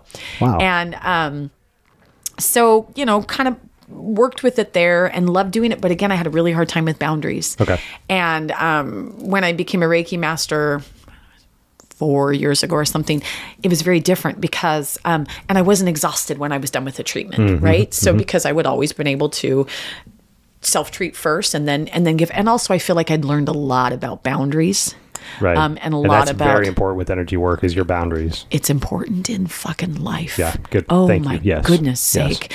And it will always be something that I have to be very intentional on, because as somebody who has dealt with a lot of trauma, my boundaries blur. Gotcha. So I have to be very, very intentional and very aware on that. So I found Reiki, and I never really truly planned on being a practitioner of Reiki. I wanted to utilize it as a tool in the classroom. I wanted to utilize it because I loved at the time, and I've since changed my mind, but I loved to be able to help with hands-on assists. Right. And then I could then feel the energy. And when people would then move through vinyasa, I could feel the energy of them moving. And I loved feeling that. Yeah. It was like, I felt like I was part of the orchestra. It was just amazing. Didn't really have any intentions of practicing Reiki as a practitioner. Robin was here and I trust her. God, she's been a practitioner for big shout out to Robin. 21 years or something. She's just amazing. And so I never really thought like I would utilize it as a practitioner. And then when Bliss closed, again, I missed the energy. Right. Yeah. Right. And so that's when I delved further into that. And, breath work is such a part of what I do with Reiki because I feel like there's the train. The Bliss Monroe train, man. That's right. Hell there yeah. it is. Just on time. Usually shows up about 2 minutes before class just to freak all those late yogis out. That's right. Oh my God, we get the text. Quick, that's right. Or it's in yin and you're just settling in. Settle yourself in. And I was like, you know what? Pay attention to that, right? This is part of it, part of the practice. This is your yoga off the bat right here, that's folks. Exactly it. But incorporating breath work into a Reiki session is huge because so many of us don't realize how much dis-ease comes from just not breathing fully. Oh my gosh. Yeah. And how much we are, I don't know, dimming our vibration or being in a place of just off-centerness. Right. By simply not breathing correctly. Yep. And especially I noticed during COVID, so many of us in this place of survival. I used to call it the time of Vata, where Vatas can excel, right? Because those of us that are either Pitta or maybe Kapha, we got to have some sort of root, right? Right. And COVID really tore my fucking root out, took my anchors everywhere. But Vata, that's used to kind of being able to go from adventure to adventure and just being able to be spur of the moment. And this is their fucking time. That's a good point. I never thought about that. Oh my God, I had put so much thought into that. Yeah, fuck yeah. The so Ayurvedic side of it. I love that. Right, Hell yeah. So much thought about that. And I thought, this is Vata time. Yeah. But within the Vata time, if we're not comfortable with being able to go or be in the moment or finding that adventurous side, not needing to be firmly rooted, right. It can cause us to breathe real shallow. And so when we're breathing shallow, just in our ribs, we're not deep belly breathing, which in turn causes an internal fight or flight. We have pushed past where we should be sitting, and now we're in fight or flight internally, right. Which then bumps our cortisols, which then messes with the catecholamine. It's the whole orchestra of your cocktail of chemicals is going. It is the cocktail of chemicals. Yeah, you're totally. right. Which then how many more prescriptions of anxiety? thyroid. So many more people are being diagnosed with thyroid hearing issues. a lot of that now. Yeah, Tons. most Pituitary definitely. glands has to do with the fact that we are breathing so shallowly. Interesting. So shallowly. Yeah. So like when doing energy work, I would feel solar plexus just super hot and inflamed and little less movement down lower. And so by adding specific breath work, just deep belly breathing, Right. or 4-4-4 sort of count, people could then move their own energy Yeah. and move their own stuck bullshit. Yeah. And things that might feel sludgy or heavy or just not whole, they're able to simply by breathing, things that they can do on their home in their bed, they can unstick their energy. Right. And so being able to bring breath work back just these past, I think 3 weeks ago, has been beautiful. I really truly believe that it is maybe more of a gift for me than it is for the students, because breath is what brought me, asana is what brought me to yoga. Okay. Breath is what has been my passion since understanding what it did for a chaotic tornado like myself. The nurturing, peaceful ease that it has been trying to teach me for all of these years. I really hope to be able to give that gift to students by simply tuning into their breath, having that space. Yeah. So many people are so uncomfortable with that 1 hour Yeah. to themselves where they're not distracted by movement in there, shifting things, moving things, arranging things, keeping their mind off of sitting at home with themselves. That breath work does. And it's a beautiful thing to witness and to see that transformation and to see that they're doing it themselves. Yeah. It's beautiful. And I don't know if that's scary to people or what it is, but like I've had a couple conversations recently with people that aren't comfortable and familiar with energetic work, that have been going through their own healing process and have been doing it through, Western medicine, antidepressants, chemicals and shit like that. Yeah. And not finding success. But it's surprising to me how resistant people still are about the idea that you can heal yourself. Like if you like there's a friend of mine that's going through some withdrawals and stuff, and I'm like, okay, well, here's some ways you can calm your body if you get into these panic moments through breath work. And dismissed. Nope, don't want to do it. Where's the pill I can take that'll calm me down? It's like, well, you can continue that and that's fine, but just understand that pill that you're going to take is still going to cause more problems or not solve the problems. What are the side effects of here? Exactly. So instead, cover it up, put it in a box. That fucking box is going to keep coming back. Man, but this time it's going to have like a dragon that's going to pop out of it and burn everything down. It's. You know what I just found out? There's I want to say it's MC Escher, the painter. Yeah. That paints. Apparently, he's got a bunch of drawers in his paintings. Just like paintings have people, and the people like say have like a drawer popping out of your chest or popping out of your hips or something like that. Apparently, like MC Escher, and I'm pretty sure it's Escher, but his idea with that is that we hold all this shit in our bodies, and these drawers are all these pockets of, which relates so much back to yoga, because we talk about how, like, let's say, like, for example, your hips are the junk drawer of your body. Yes. Everything gets put into your hips that you don't want to deal with in life, because eventually your hips are you're gonna have to deal with it. You know what? Because hips don't lie. Hips don't lie. Hips don't lie. Shakira. That's all that I know from her. That's all I know from this song. That's all that we matters. could just keep repeating that over and over again. Hips don't lie. But it's like, and I thought that was really profound, because that's a thing that we all, like, everybody knows who MC Escher is, or have seen one of those melting clock paintings of some sort, and that's, and so that subconscious message is in there, of like, hey man, we all got shit we're not dealing with that we're just stuffing into our bodies. Let's fucking deal with this stuff. So much. I mean, I think back, and this was a really like pivotal moment in my life. So it would be 19 years ago. My grandpa passed away from cancer, and I saw the process of when he was diagnosed, and then when he had surgery, and then they ended up perforating, some stuff, and he had to go through the whole process. But watching my grandma, my mom, listen without any sort of question to what the doctors were saying. And I'm not a doctor. I only play one on TV. All right. Yep. It's what I say all the time. Always. Well, let me just pull this out, because I don't have a degree. I'm just going to say, but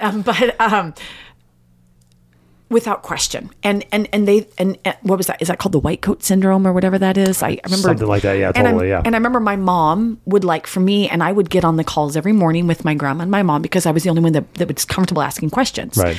And I'm a questioner of everything.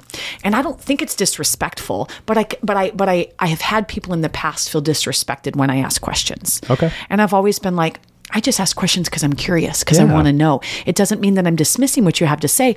I'm just curious. Getting clarity.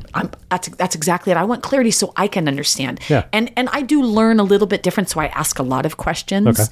But I remember my grandma and my mom, Marian, please get on the call. And I would ask all these questions. Yeah. And they would get, but they would accept things without asking the questions. And I always thought to myself, why do we not question things more? Which it's biting me in the ass because all 5 of my children are questioners. And sometimes I'm like, would you people just say, okay, Mom? Right, exactly. But as long as we can survive, I'm going to realize I'm raising questioners, which is good. That's good. I love that. It's good shit. Oh, yeah. But it brings us back to the place of self-healing, right? Like it has been generationally brought into us that we are distrustful of ourselves. There's this new book I've called "If Women Rose Rooted," right? I'm reading "If Women." I called it. Yeah. Hey, If Women Rose Rooted, and it talks about how since the beginning of time, Western religion has put so much distrust in women. Like, is the woman that ate the apple? Is the woman who was naked? It was the woman that tempted. It's that damn woman. There's all these long-haired women over here causing all the fucking problems. Gotta watch out for them. Those crazy ass women. But talking about how that was built in from there and just kind of talking about society and the distrust of women and burning the women of the witches, all those sorts of things. Yeah. But she was talking about how in Celtic mythology, the women are these heroines and they are the brave ones and the strong ones. And they're the ones that save society, culture from peril. But just talking about the difference, it is same with the distrust of, it has been spoken into us and passed down both fascia-wise, energetically wise, energetic signature from the generations of people before us. They say up to like 10 generations past, we can still be carrying that energetic essence. That's my new place I'm at. It's crazy. That's a deep well too. Oh yeah. Jesus Christ. Oh my God. Right. I'm like, how am I going to know all this shit? But they were talking, I'm going to tangent it here again, but they were talking about how, for example, this new training that I'm in, they were talking about how her grandma, maybe 3 generations ago, and famine, right? So the Great Depression, no lack of food, right? Like they were terrified. Right, yeah. And so whenever they would have food, like they would eat it up, right? So it's the clean your plate group, right? So that one spoke into her great grandma, clean your plate. So that great grandma spoke into her grandma, clean your plate. That grandma spoke it into her mom, clean your plate. That mom spoke it into her. Wow, yeah. And so she's part of the clean your plate generation, to where then she feels guilt or shame, and so what she does is she eats. So talking about how that energetic essence, that signature, all the way back, how, because energy is information and vibration. Right, yeah. How it's in our DNA and how it's in our makeup, and how sometimes it's not the trauma that existed in our life that is causing this bullshit with our physical pain or our autoimmune, right? Right. It is the trauma of past and how that's impacting where we're at now. Yeah. It's fascinating. Wow. You talked about like the drawers, like the hips, right? And we do like the myofascial release workshops here. And so many people have like emotional breakdowns after they leave, or maybe it's even in class. Like we've seen it in yin. We've seen it happen where you have that release and it's this sobbing or it's this anger and you're like, where did this come from? And I always say, like my favorite teacher taught me, and I'm referring to you, that we have these pockets of pain and pockets of trauma that are in our hips, and when we give ourselves the space to lean in and to really analyze the sensation and give ourselves permission to lean into whatever we're feeling and recognize that this is the moment, that it's okay. We have no other place to be. We're committed to the process. We're committed to holding space for ourselves because we matter, that we can then release it, right? But that big stuff comes up. Yeah. And so many people have like messaged me later on in the night or the next day and been like, I cried and cried in the shower. And then like, I didn't have pain in my low back. Yeah. Because a lot of times physical pain is emotional, energetic trauma. Right. that's been stuck. And even if we think we've healed it, it's still within our tissue. Exactly. Right? Issues are in your tissues, man. Issues in your tissues. Fuck Kara yeah, used to man. say that to me all the time. I loved it. Big shout out, Issues Kara in your Stafford. tissues. Hell That's yeah, exactly it. Man, yeah, and there's so much to that too. There's like we just hold on to so much stuff in our bodies that we don't realize, and that's that's why I love. I've talked about this before on podcasts, but that's why I love Vipassana meditation. The Vipassana, once it's a body scan meditation, and as you scan your body, you find those pockets of dis-ease that you find, but you don't put a label on it. You don't say, hey, that's a bad thing that I'm going to focus on, or hey, that's a good feeling I'm going to focus on. You just say, hey, that's a feeling. I'm going to focus on that feeling. Absolutely. And through that focus, it's like sometimes things just need to be recognized for them to go away, right? Yes. So I used to work in restaurants. Yes. Restaurants, people fuck up on foods, drinks, whatever, all the time, right? So, being a manager, I would have to go over to the tables and deal with the guests and, appease people. And a lot of times what I found is that people, they didn't really need or want anything in return for, say, like a cold steak or something like that. They just wanted to hear their opinion be heard, right? Yeah. And so a lot of that relates back to that kind of Vipassana meditation. It's like you don't necessarily have to do the work to, let's say, like untangle your childhood trauma that is caused by this knot that's in your hip. But sometimes just by showing that attention to that knot in your hip and be like, hey, I see you. Yes. And I'm just going to sit here with you. I'm not going to judge you. I'm just going to hold space and observe this knot in my hip. And then after some time, that it starts to come up, it comes up, and it goes away.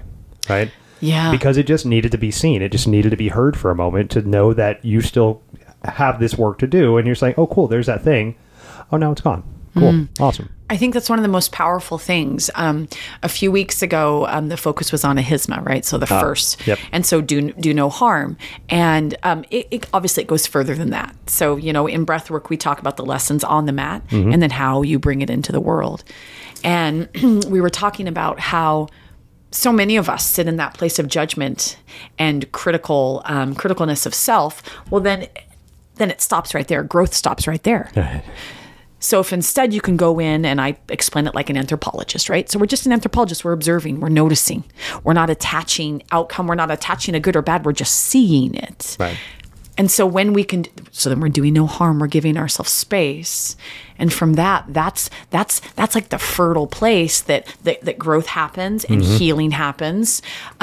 It's a beautiful sort of thing, because I think also, as new yogis, or really rather as any yogis, right? Because aren't we all new every single fucking day? Every single time you walk in there. I wake up, I got this weird ass pain in my hip. I'm like, where's this coming from? Well, I pulled a muscle here or something, right? So every single day it's a new body. But we have to continue to remind ourselves is that I'm not attaching good or bad. I'm simply observing how this feels throughout it. Yes. I'm And I am guilty of it as well, and I recognize it in other people because it lives in me also, so I can recognize it in that sort of way. It also gives me a greater place of empathy for when people are first discovering how unkind they've been to themselves, right, or how judgmental that they've been to themselves, or how foreign it feels to sit in a non-judgmental way. Yeah. How it feels to not attach outcome to what we're doing, right? Yeah. To simply do the practice, that's where the discipline comes in, right? And to take that satisfaction versus a good or a bad sort of outcome. Yeah. Because we're all kind of looking in that sort of place sometimes, unless we can head back to honoring ahimsa, yeah, in that sort of way. Well, I think too, it goes back to your point about, we were talking about earlier about teaching to the room and not like having some memorized script of what you're doing, because if you're present enough to be able to teach from the room and the people that are in there, then you're going to be able to pick up on that stuff and be able to utilize that into your dialogue and the way that you're going to hold space in that class now. Yeah. And again, I don't want a lot of the stuff that Mary and I are talking about. We've been teaching for a while now. Like, this is stuff that like we've been able to utilize in our practice because we've had great coaching from people above us and people that mentored us, And so like, if you're hearing this conversation, you're like, fuck, man, I have a hard enough time just remembering to cue your breath, yes, right? Start with your baby steps, right? One foot in front of the other. But just what we're talking about is, as you start to become seasoned in your practicing, in your teaching, these are some of the things that you can start to utilize into your practice to help you be into the moment and tuned into your practitioners and not just worried about the badass flow you just memorized. Yes. Right. And as somebody that memorizes flows, I do memorize my flows. I don't memorize dialogue, but I do memorize flows. I keep them malleable, depending on who shows up. But, it's not bad to memorize stuff, but you just be malleable, be able to pivot if you need to, and not just with your flow that you're designing, but with the words that you're using. Absolutely. Because your cue that you might have that you've nailed down for whatever pose that you're doing, if somebody's in there that has an injury, then you're going to have to adjust that cueing so that person can feel some success too. Absolutely. And I think that's one of the most important lessons, I think, as a teacher. So many people will come in and they'll be like, I'm sorry, I slept through your class. And I was like, are you kidding me? I said, if you have a body and you can breathe, then you're practicing yoga. But one of the greatest places of showing me respect is doing what feels right for you. Yep. Is honoring yourself. I mean, I almost every Sunday morning I attend Olaf's Hatha class, and I sleep. Yeah. And I have since we first opened up the studio. I remember there was one point in time I was teaching 20 classes a week and I didn't even know my name, and I hurt and I would have flare-ups, and I would just ask the teachers, can I come and lay in the back of the classroom because I need to heal? The heat therapy, yeah. I mean, absolutely. The infrared, I mean, that's what this space was supposed to be. I remember that now, yeah. Right? It was supposed to be an infrared sauna. But I feel like that's one of the greatest gifts that I can give our students, because I used to think, and I remember this, and so this was ego. This was new studio owner. I remember thinking that I had to give it my all in every class, because again, I had to put a good or a bad to it. Yep. And I thought, what would my students think if I wasn't able to do a headstand or a handstand, or I wasn't able to do arm balances, or I wasn't able to do full extension in standing forehead to knee, yada yada yada. You know. And then it was like, you're no longer subscribing to your deepest intention for opening this space, for offering this space. Right. And that's to allow all bodies at all times to express themselves how it feels right for them. So stop thinking that you have to be these other sorts of things. And again, all the pressure I was putting on myself. It's always us. Nobody else. It's all my bullshit. Yep, totally. And what a beautiful gift. What a beautiful gift. I have to sit in child's pose with a block beneath my glutes because I'm so tight. And there's been so many people that have said, gosh, thank you. Thank you for doing that, because had you not showed that, I wouldn't have known if that would have been okay. And I thought to myself, shame on us as teachers for making our students that they have to show up in some sort of way. Right.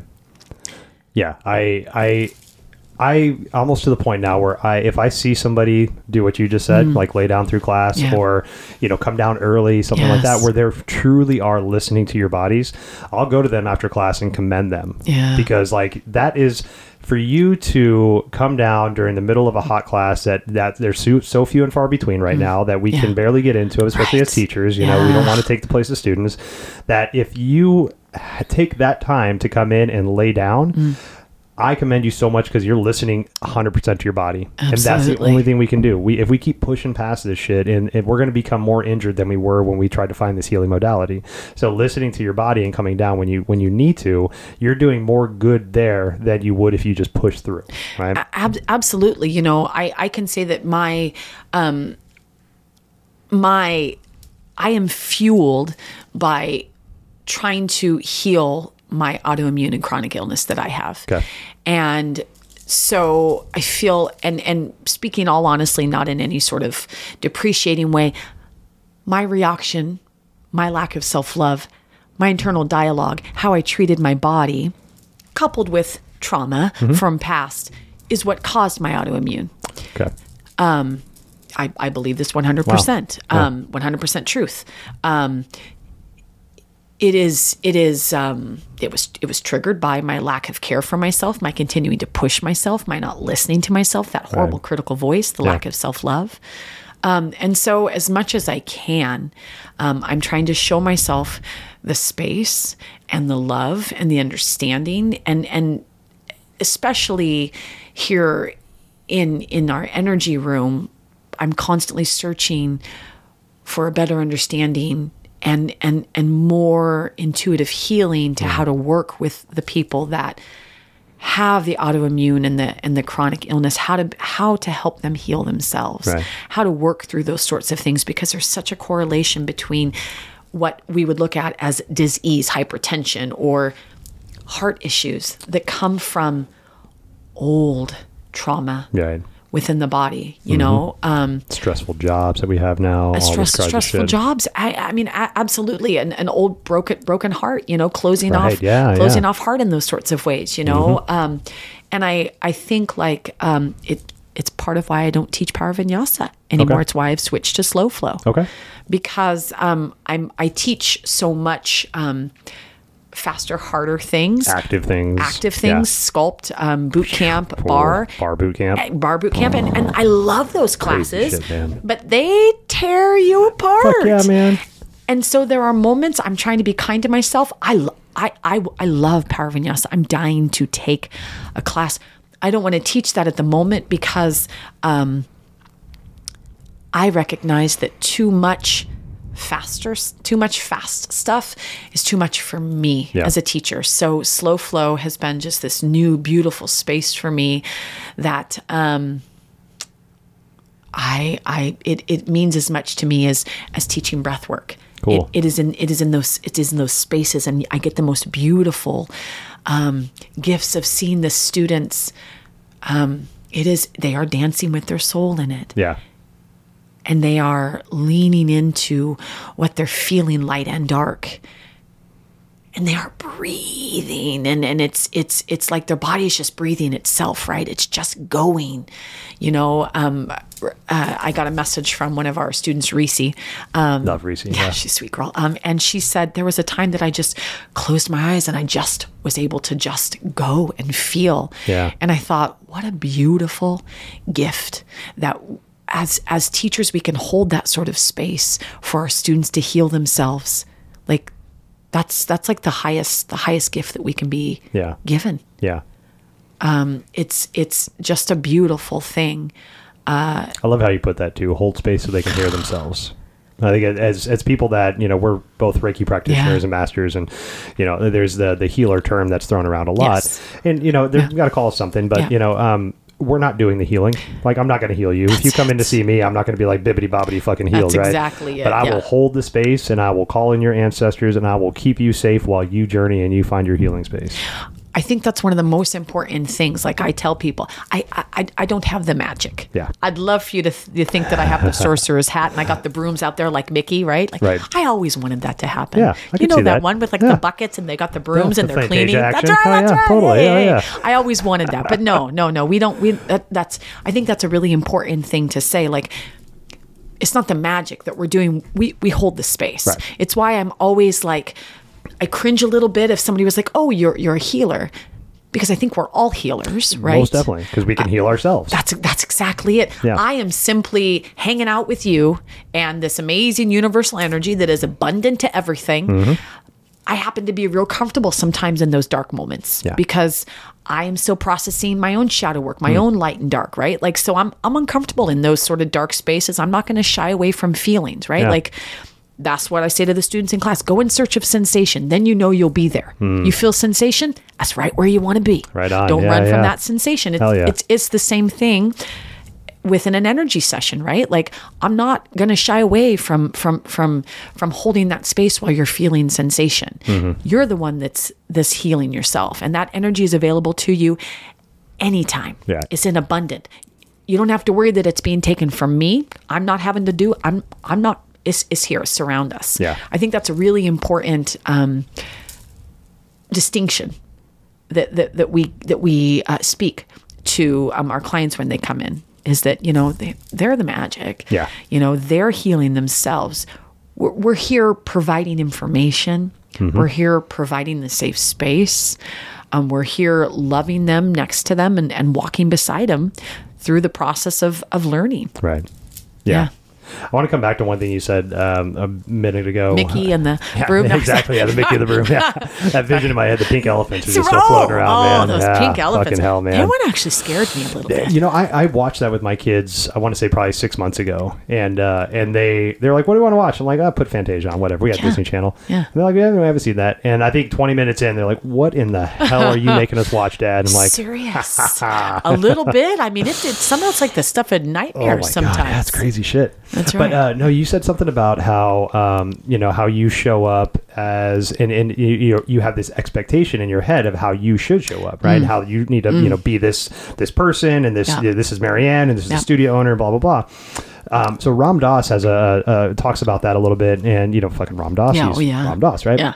And so he was talking about how through his spiritual journeys, he reached this quote unquote point of enlightenment. Mm-hmm. So like everybody thinks that Ram is fucking Ram Dass, right? He's all peaceful. He's happy. He's great. He's good to go. He's got it all figured out.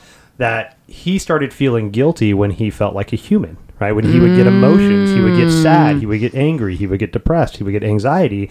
And he's like, well, fuck, I'm Ram Dass. I can't have these emotions. So he'd bury them. Yeah. And in burying them, it just made it that much worse. So whenever he did lash out or those emotions came out, it was a very negative experience for everybody involved, especially because Ram Dass has this moniker of being this peaceful guy, right? Yeah. And so he had to accept his humanity as part of his divinity to be the fucking human that he is, right? And if you have anger, you got to find a healthy way to disperse it. If you have anxiety, find a healthy way to disperse it. But you got to acknowledge it, right? Don't just dismiss it, because then that's where we start to shove shit out again. Even a person as well mentally and enlightened, I guess, is a Ram Dass type character. That's another one of those, like, you are given permission to be a human being. Yeah. Like, I think another thing that he was talking about, I think in the same speech, was he was in a psychedelic journey and talking to somebody in that journey, and he said, well, what am I doing on this earth plane? And what's going on this earth? It seems kind of boring. And the deity said, well, since you're on earth, why don't you take the curriculum? Ooh. And he's like, oh, fuck, I never thought about that. And it's like, well, you're here for a reason, right?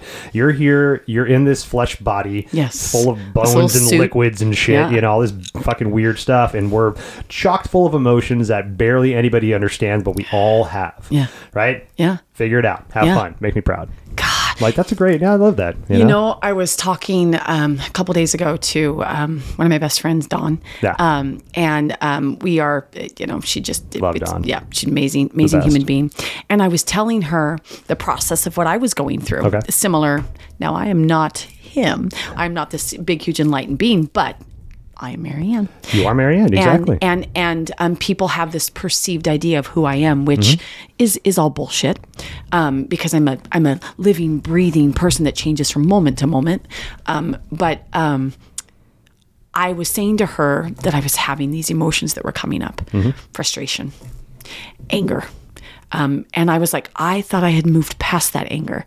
I thought I had moved to a place of love and respect, and that I was just able to move on. Right. I said, and then I got mad at myself for having that frustration and anger. And then I got disappointed, and I felt sad for myself for then shaming myself for then having that frustration. And I was like, and she was like, uh-huh. She was like, she's like, we're human. We change and we shift from moment to moment. And I was like, well, and I know this, but I was still like, then I felt so sad for myself then, because I was then shaming myself for being a human being when I'm always like, I'm a human being. Right. But like, I am a human being. Yes. And perfection is bullshit. It is. There's no perfection out there. And all I can do now, the one thing that I do believe is that I am given these moments of trials. I'm given these trials. I'm given these moments of hard times, these hardships, these challenges. I'm given them because universe knows that I will then testify. Right. Universe knows that I'm not afraid to step forward vulnerable, show where I fucked up. Right. And offer that as a place of teaching. Yes. Because I am not perfect. Because I don't know if I ever shared this story with you, but when I was maybe like 4 years old, so my grandma and my grandpa raised me. Okay. My mom was very young when she had me, and so she went back to high school, and so my grandma and grandpa, the sun and the moon was who I was to them. Oh, that's nice. Very special. I mean, it's to have been able to give that, to get that foundation of unconditional love and devotion. I mean, I really believe that is what gave me my resiliency through the rest of the bullshit. Yeah. But so my grandma had a basement, and I went down to the basement, and we're doing all of our shit. And back then they canned everything, right? Oh yeah. So I was going down. I don't know what I was getting. We were going down to the basement to get something out of the cans. And my grandma went back upstairs, and I hung out down in the basement. And there was a spider.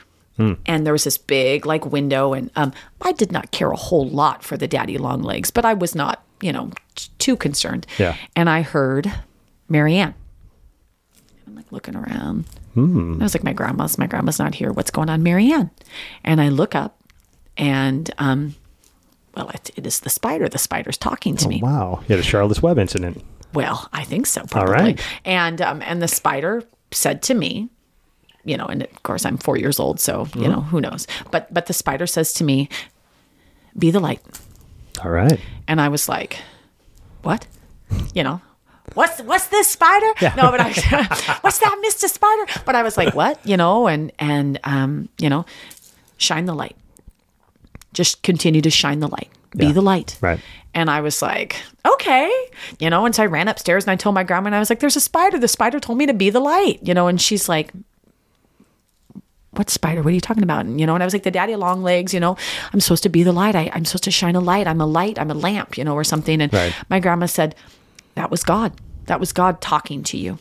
And I was like, "That was not God. It was the spider. The spider was talking to me." But I have came to realize that no matter what path I take. So when I was younger, I was a childbirth educator, and then I was a doula, and I was a lactation consultant, and I taught and led, women and parenting groups and stuff, but I was to be the light, meaning not that I am this light, not that I am this perfect being, but that where I've been, shine the light on others to where they can see their value. Right. Give the room for other people to shine their light to where they can find their light. Be the space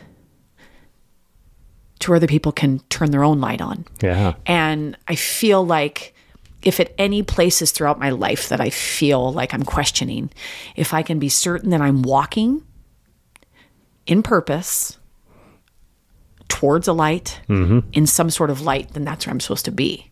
And perfectly imperfect, right? Like exactly. Just imperfect in that sort of place. And that's my responsibility. Yeah. That's my responsibility is what I feel. And I don't feel that like in like a it's so heavy responsibility, but it is what fuels me, right? It is a fire inside that will never go out, that if I ever feel off course, I don't know where my true north is, right? Like, are you aligned with purpose? Are you shining light some sort of way?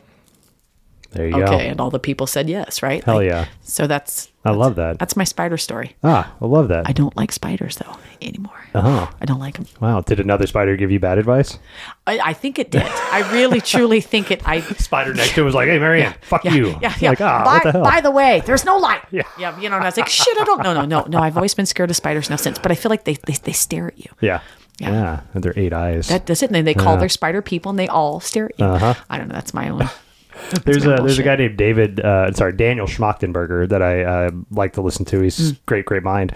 And he's talking about, the last time I heard him talking, he was talking about how black is white as white is black if you take the word is to mean implies, right? Because you can't have black if you don't know what light or white is, and you can't have white if you don't know what black is, right? Because they're contrast each other. Yeah. And so I was like, oh, that's I love that idea, because you have to know one to know the other, right? And then the other part that he kind of followed up with was that the color black is the God color, right? And you take that God word for whatever you mean, right? Yeah. But the God color in the sense that, in the sense that, so if we think of the word God or source or, whatever you want to call it, it's it's the everything that is, right? It's all the energies, it's all the things, it's everything that is, right? So if you take that kind of idea with color, right? Every color put together is black. Like when you take all the colors and you put them together, they end up being black, right? And so the idea that black is the God color and not this light that we always think of. Yeah. I love that because we kind of demonize dark and darkness, right? We like, I was in the darkness. I was in the blackness of light.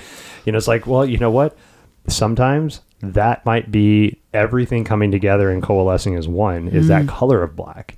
Right. So everything, every idea, every emotion, everything that you need, sometimes that blackness is the healing. It doesn't always need to be the light, and that negativity doesn't need to be associated with the black. And I'm like, I love that, man. Ooh, so that helps me have a greater understanding of shadow work. I mean, I think I will always, like, I was first really, truly, deeply entrenched in it when I went to Hawaii like 3 years ago or something. A real deeper understanding of it. I feel like I've always done shadow work without really knowing the name of it. Yeah. But really, it's those things that we demonize, right? That's in the shadow. Those things that we might see as character flaws or shit that maybe we've been told or scripted that aren't good about us. So the dark. But that's, you know, and that's, I'm like, those are all the things now that, I'm like, just sitting with this shit. I like that. You know, along with that shadow work stuff, the things that, you know, it's, I mean, with the small exception, there are some idiots that we have in our life. I shouldn't call them idiots. There's some people in our life that do try to beat us down, right? Yes. But a lot of that darkness comes in from our own insecurities that we have about ourselves. And even one could even say even about the relationships we have around those people that tend to beat us down. We choose to keep those people in our lives. Yes, we say we need that person because of this. They're our financial stability. They're our father. They're our mother. They're our sister, brother, whatever it is. So I have to have a tie to them. But you don't, right? You have an option to have people that are toxic to be not in your life. Right? It's a hard choice, but you still have that choice. Yeah. So a lot of that darkness that we hear and that we see is the darkness that we put on ourselves, right? And even if it is coming in from an outside source, we're allowing that source to come in. Yes. So that darkness that we consider darkness, just because you're feeling depression doesn't mean that there's not happiness underneath it. Absolutely. Because again, there's all emotions, right? Yes. And so all emotions are good and all emotions are acceptable. Not all behaviors are, right? So we get to the emotions and we either curb that emotion before it becomes a negative behavior, or we embrace that positive emotion so it becomes a positive behavior. But it's all of that together because the happiness, the sadness, the darkness, all that comes together to create this blackness because it's everything together. You know, something that I just heard that just reminded me of what you said was that, and it kind of is, I don't know, I'm going to try to see if I can get back in like a neat little box. We'll wrangle it back. It's going to get out of the box. But basically it said, like, you know, what you're feeling is valid, but the way that you're behaving, oh God, no, I'm not going to be able to get it. I was going to try to succinctly wrap it. Yeah, it's gone. I can't. I get what you're saying, though, right? I get what you're saying because we need to explore our emotions. That's exactly the truth, right? You can't hold but on your to that. actions are not acceptable, Exactly. right? So, and I think that's a huge distinction. But I love the idea that darkness is perhaps the light. I love that because you're right. There's so much apprehension and worry and concern or fear of facing those sorts of things where really, like, that's what we want to be. You know, I think about, like, I truly gave myself permission to embrace things that I thought were bad or dark about myself. Whereas now I feel like so much more of a whole person, right? Like I was existing in a place of all these self-imposed have-tos that I thought I needed to be, which was very much on the yang side, you know, I've got to get all this done, and must do this, and I must do all these sorts of things, self-imposed, that I allowed the other part that I perhaps saw as weak or as dark to bring back in, that now it is whole. I love that. Will you send me more information on that? Yeah, most definitely. That really speaks to me. Yeah. It resonates. Yeah, there's and it, you know, I love the idea that we can have all this knowledge that we work with, and then one little piece of information changes that knowledge. And I think it was Daniel Schmachtenberger. I love that guy. But there's somebody I was listening to not too long ago. I love him now. Oh, he's great. I really love him great. now. But they're talking about like, the idea that we use tools in one way and then we find a different way to use them, right? And so he's like, take fire, for example, right? So let's say the creation, we're back in like Neanderthal times when fire is just now like, it's just now becoming something that we're like, oh my God, there's this fire thing. We can now keep our caves warm and we can fend off and we can defend ourselves, right? We can fend off animals and shit like that. And so let's say we just used it like that for a long time because we tried to touch it and it burned us. So we're like, oh, that's dangerous, right? So we keep a distance from it, but we know that it's warm, so we can be radius to it. And again, we can fight people off. But then one day, let's just say the family wolf got sick, died, and it rolled into the fire accidentally. And they're like, oh wait, we can cook with that? We can eat that now? And that changes? So the idea is like, okay, so we've been using this one thing the way that we felt, quote unquote, we knew how to use it for the longest time. And then all of a sudden we realize this is now a tool for something else. This is a tool for our brains to now start to connect in different ways. This is a tool for our bodies to get proteins in different ways to help us develop, right? And so that kind of idea with the darkness, right? We've accepted darkness as this negative thing for so long that this one little different twist on it has now made it a tool instead of a scary thing. Right. And I love that. And with that, it's like, how many other things in our lives that we encounter are we using for a specific way that we think is the right, quote unquote, way to use it? But there's another more intrinsic or healthy or healing way that we can change this thing into something that's more accepted or something that just has a different use to it. Just it opens up the whole world of opportunities for everything that we currently have. Just how do we want to twist this and how do we want to look at this in a different way to make this a positive instead of a negative? It makes me think about like the different forms of water, right? So we got ice, and then when it starts to boil and then it becomes, vapor and stuff. So thinking about the different sorts of forms and the shit that we didn't know, but how they're all valuable. So maybe not attaching the good or the bad, just is. There you go. I love that. Yeah. That's a fascinating thought, though. I now I'm over here like, I want to continue to learn more about that. Well, you know what? Why don't we just leave that little nugget on the table for everybody and walk away? So why don't you think about your life and maybe some things that tools you're utilizing in your life that if you just change your thought process and how that tool is being utilized, how that could change that tool's use in general. Like that can be a negative thing that turns into a positive or even vice versa, right? Or a positive that becomes even more positive because of this new level of opening that you found. So that's your challenge, folks. As we sign off here at Journey of the Modern Yogi from our first on-site location at Bliss Yoga Studio Monroe with the lovely Marianne Ames, you now have homework. So I don't know who you're turning it into. I don't know. You could email it to me. My stuff will be in the show notes. Go ahead and email me your information as you find the way that you can use your tool differently. But thank you so much for joining me, love. I appreciate the conversation. My honor, my friend. Look forward to having you back. I can't wait. Yeah. All right. Thank you so much for joining us in our conversation with Marianne today. If you have any questions about what we talked about, I'll leave a bunch of notes in the show notes. If you need to reach out to either of us, our emails and contact info would be there as well. If you're digging the podcast, please subscribe in your favorite platform. And reach out if you have any questions. If you want to be a guest, if you have a topic you want to talk about, anything is open. We look forward to hearing from you. Obeisance to you all.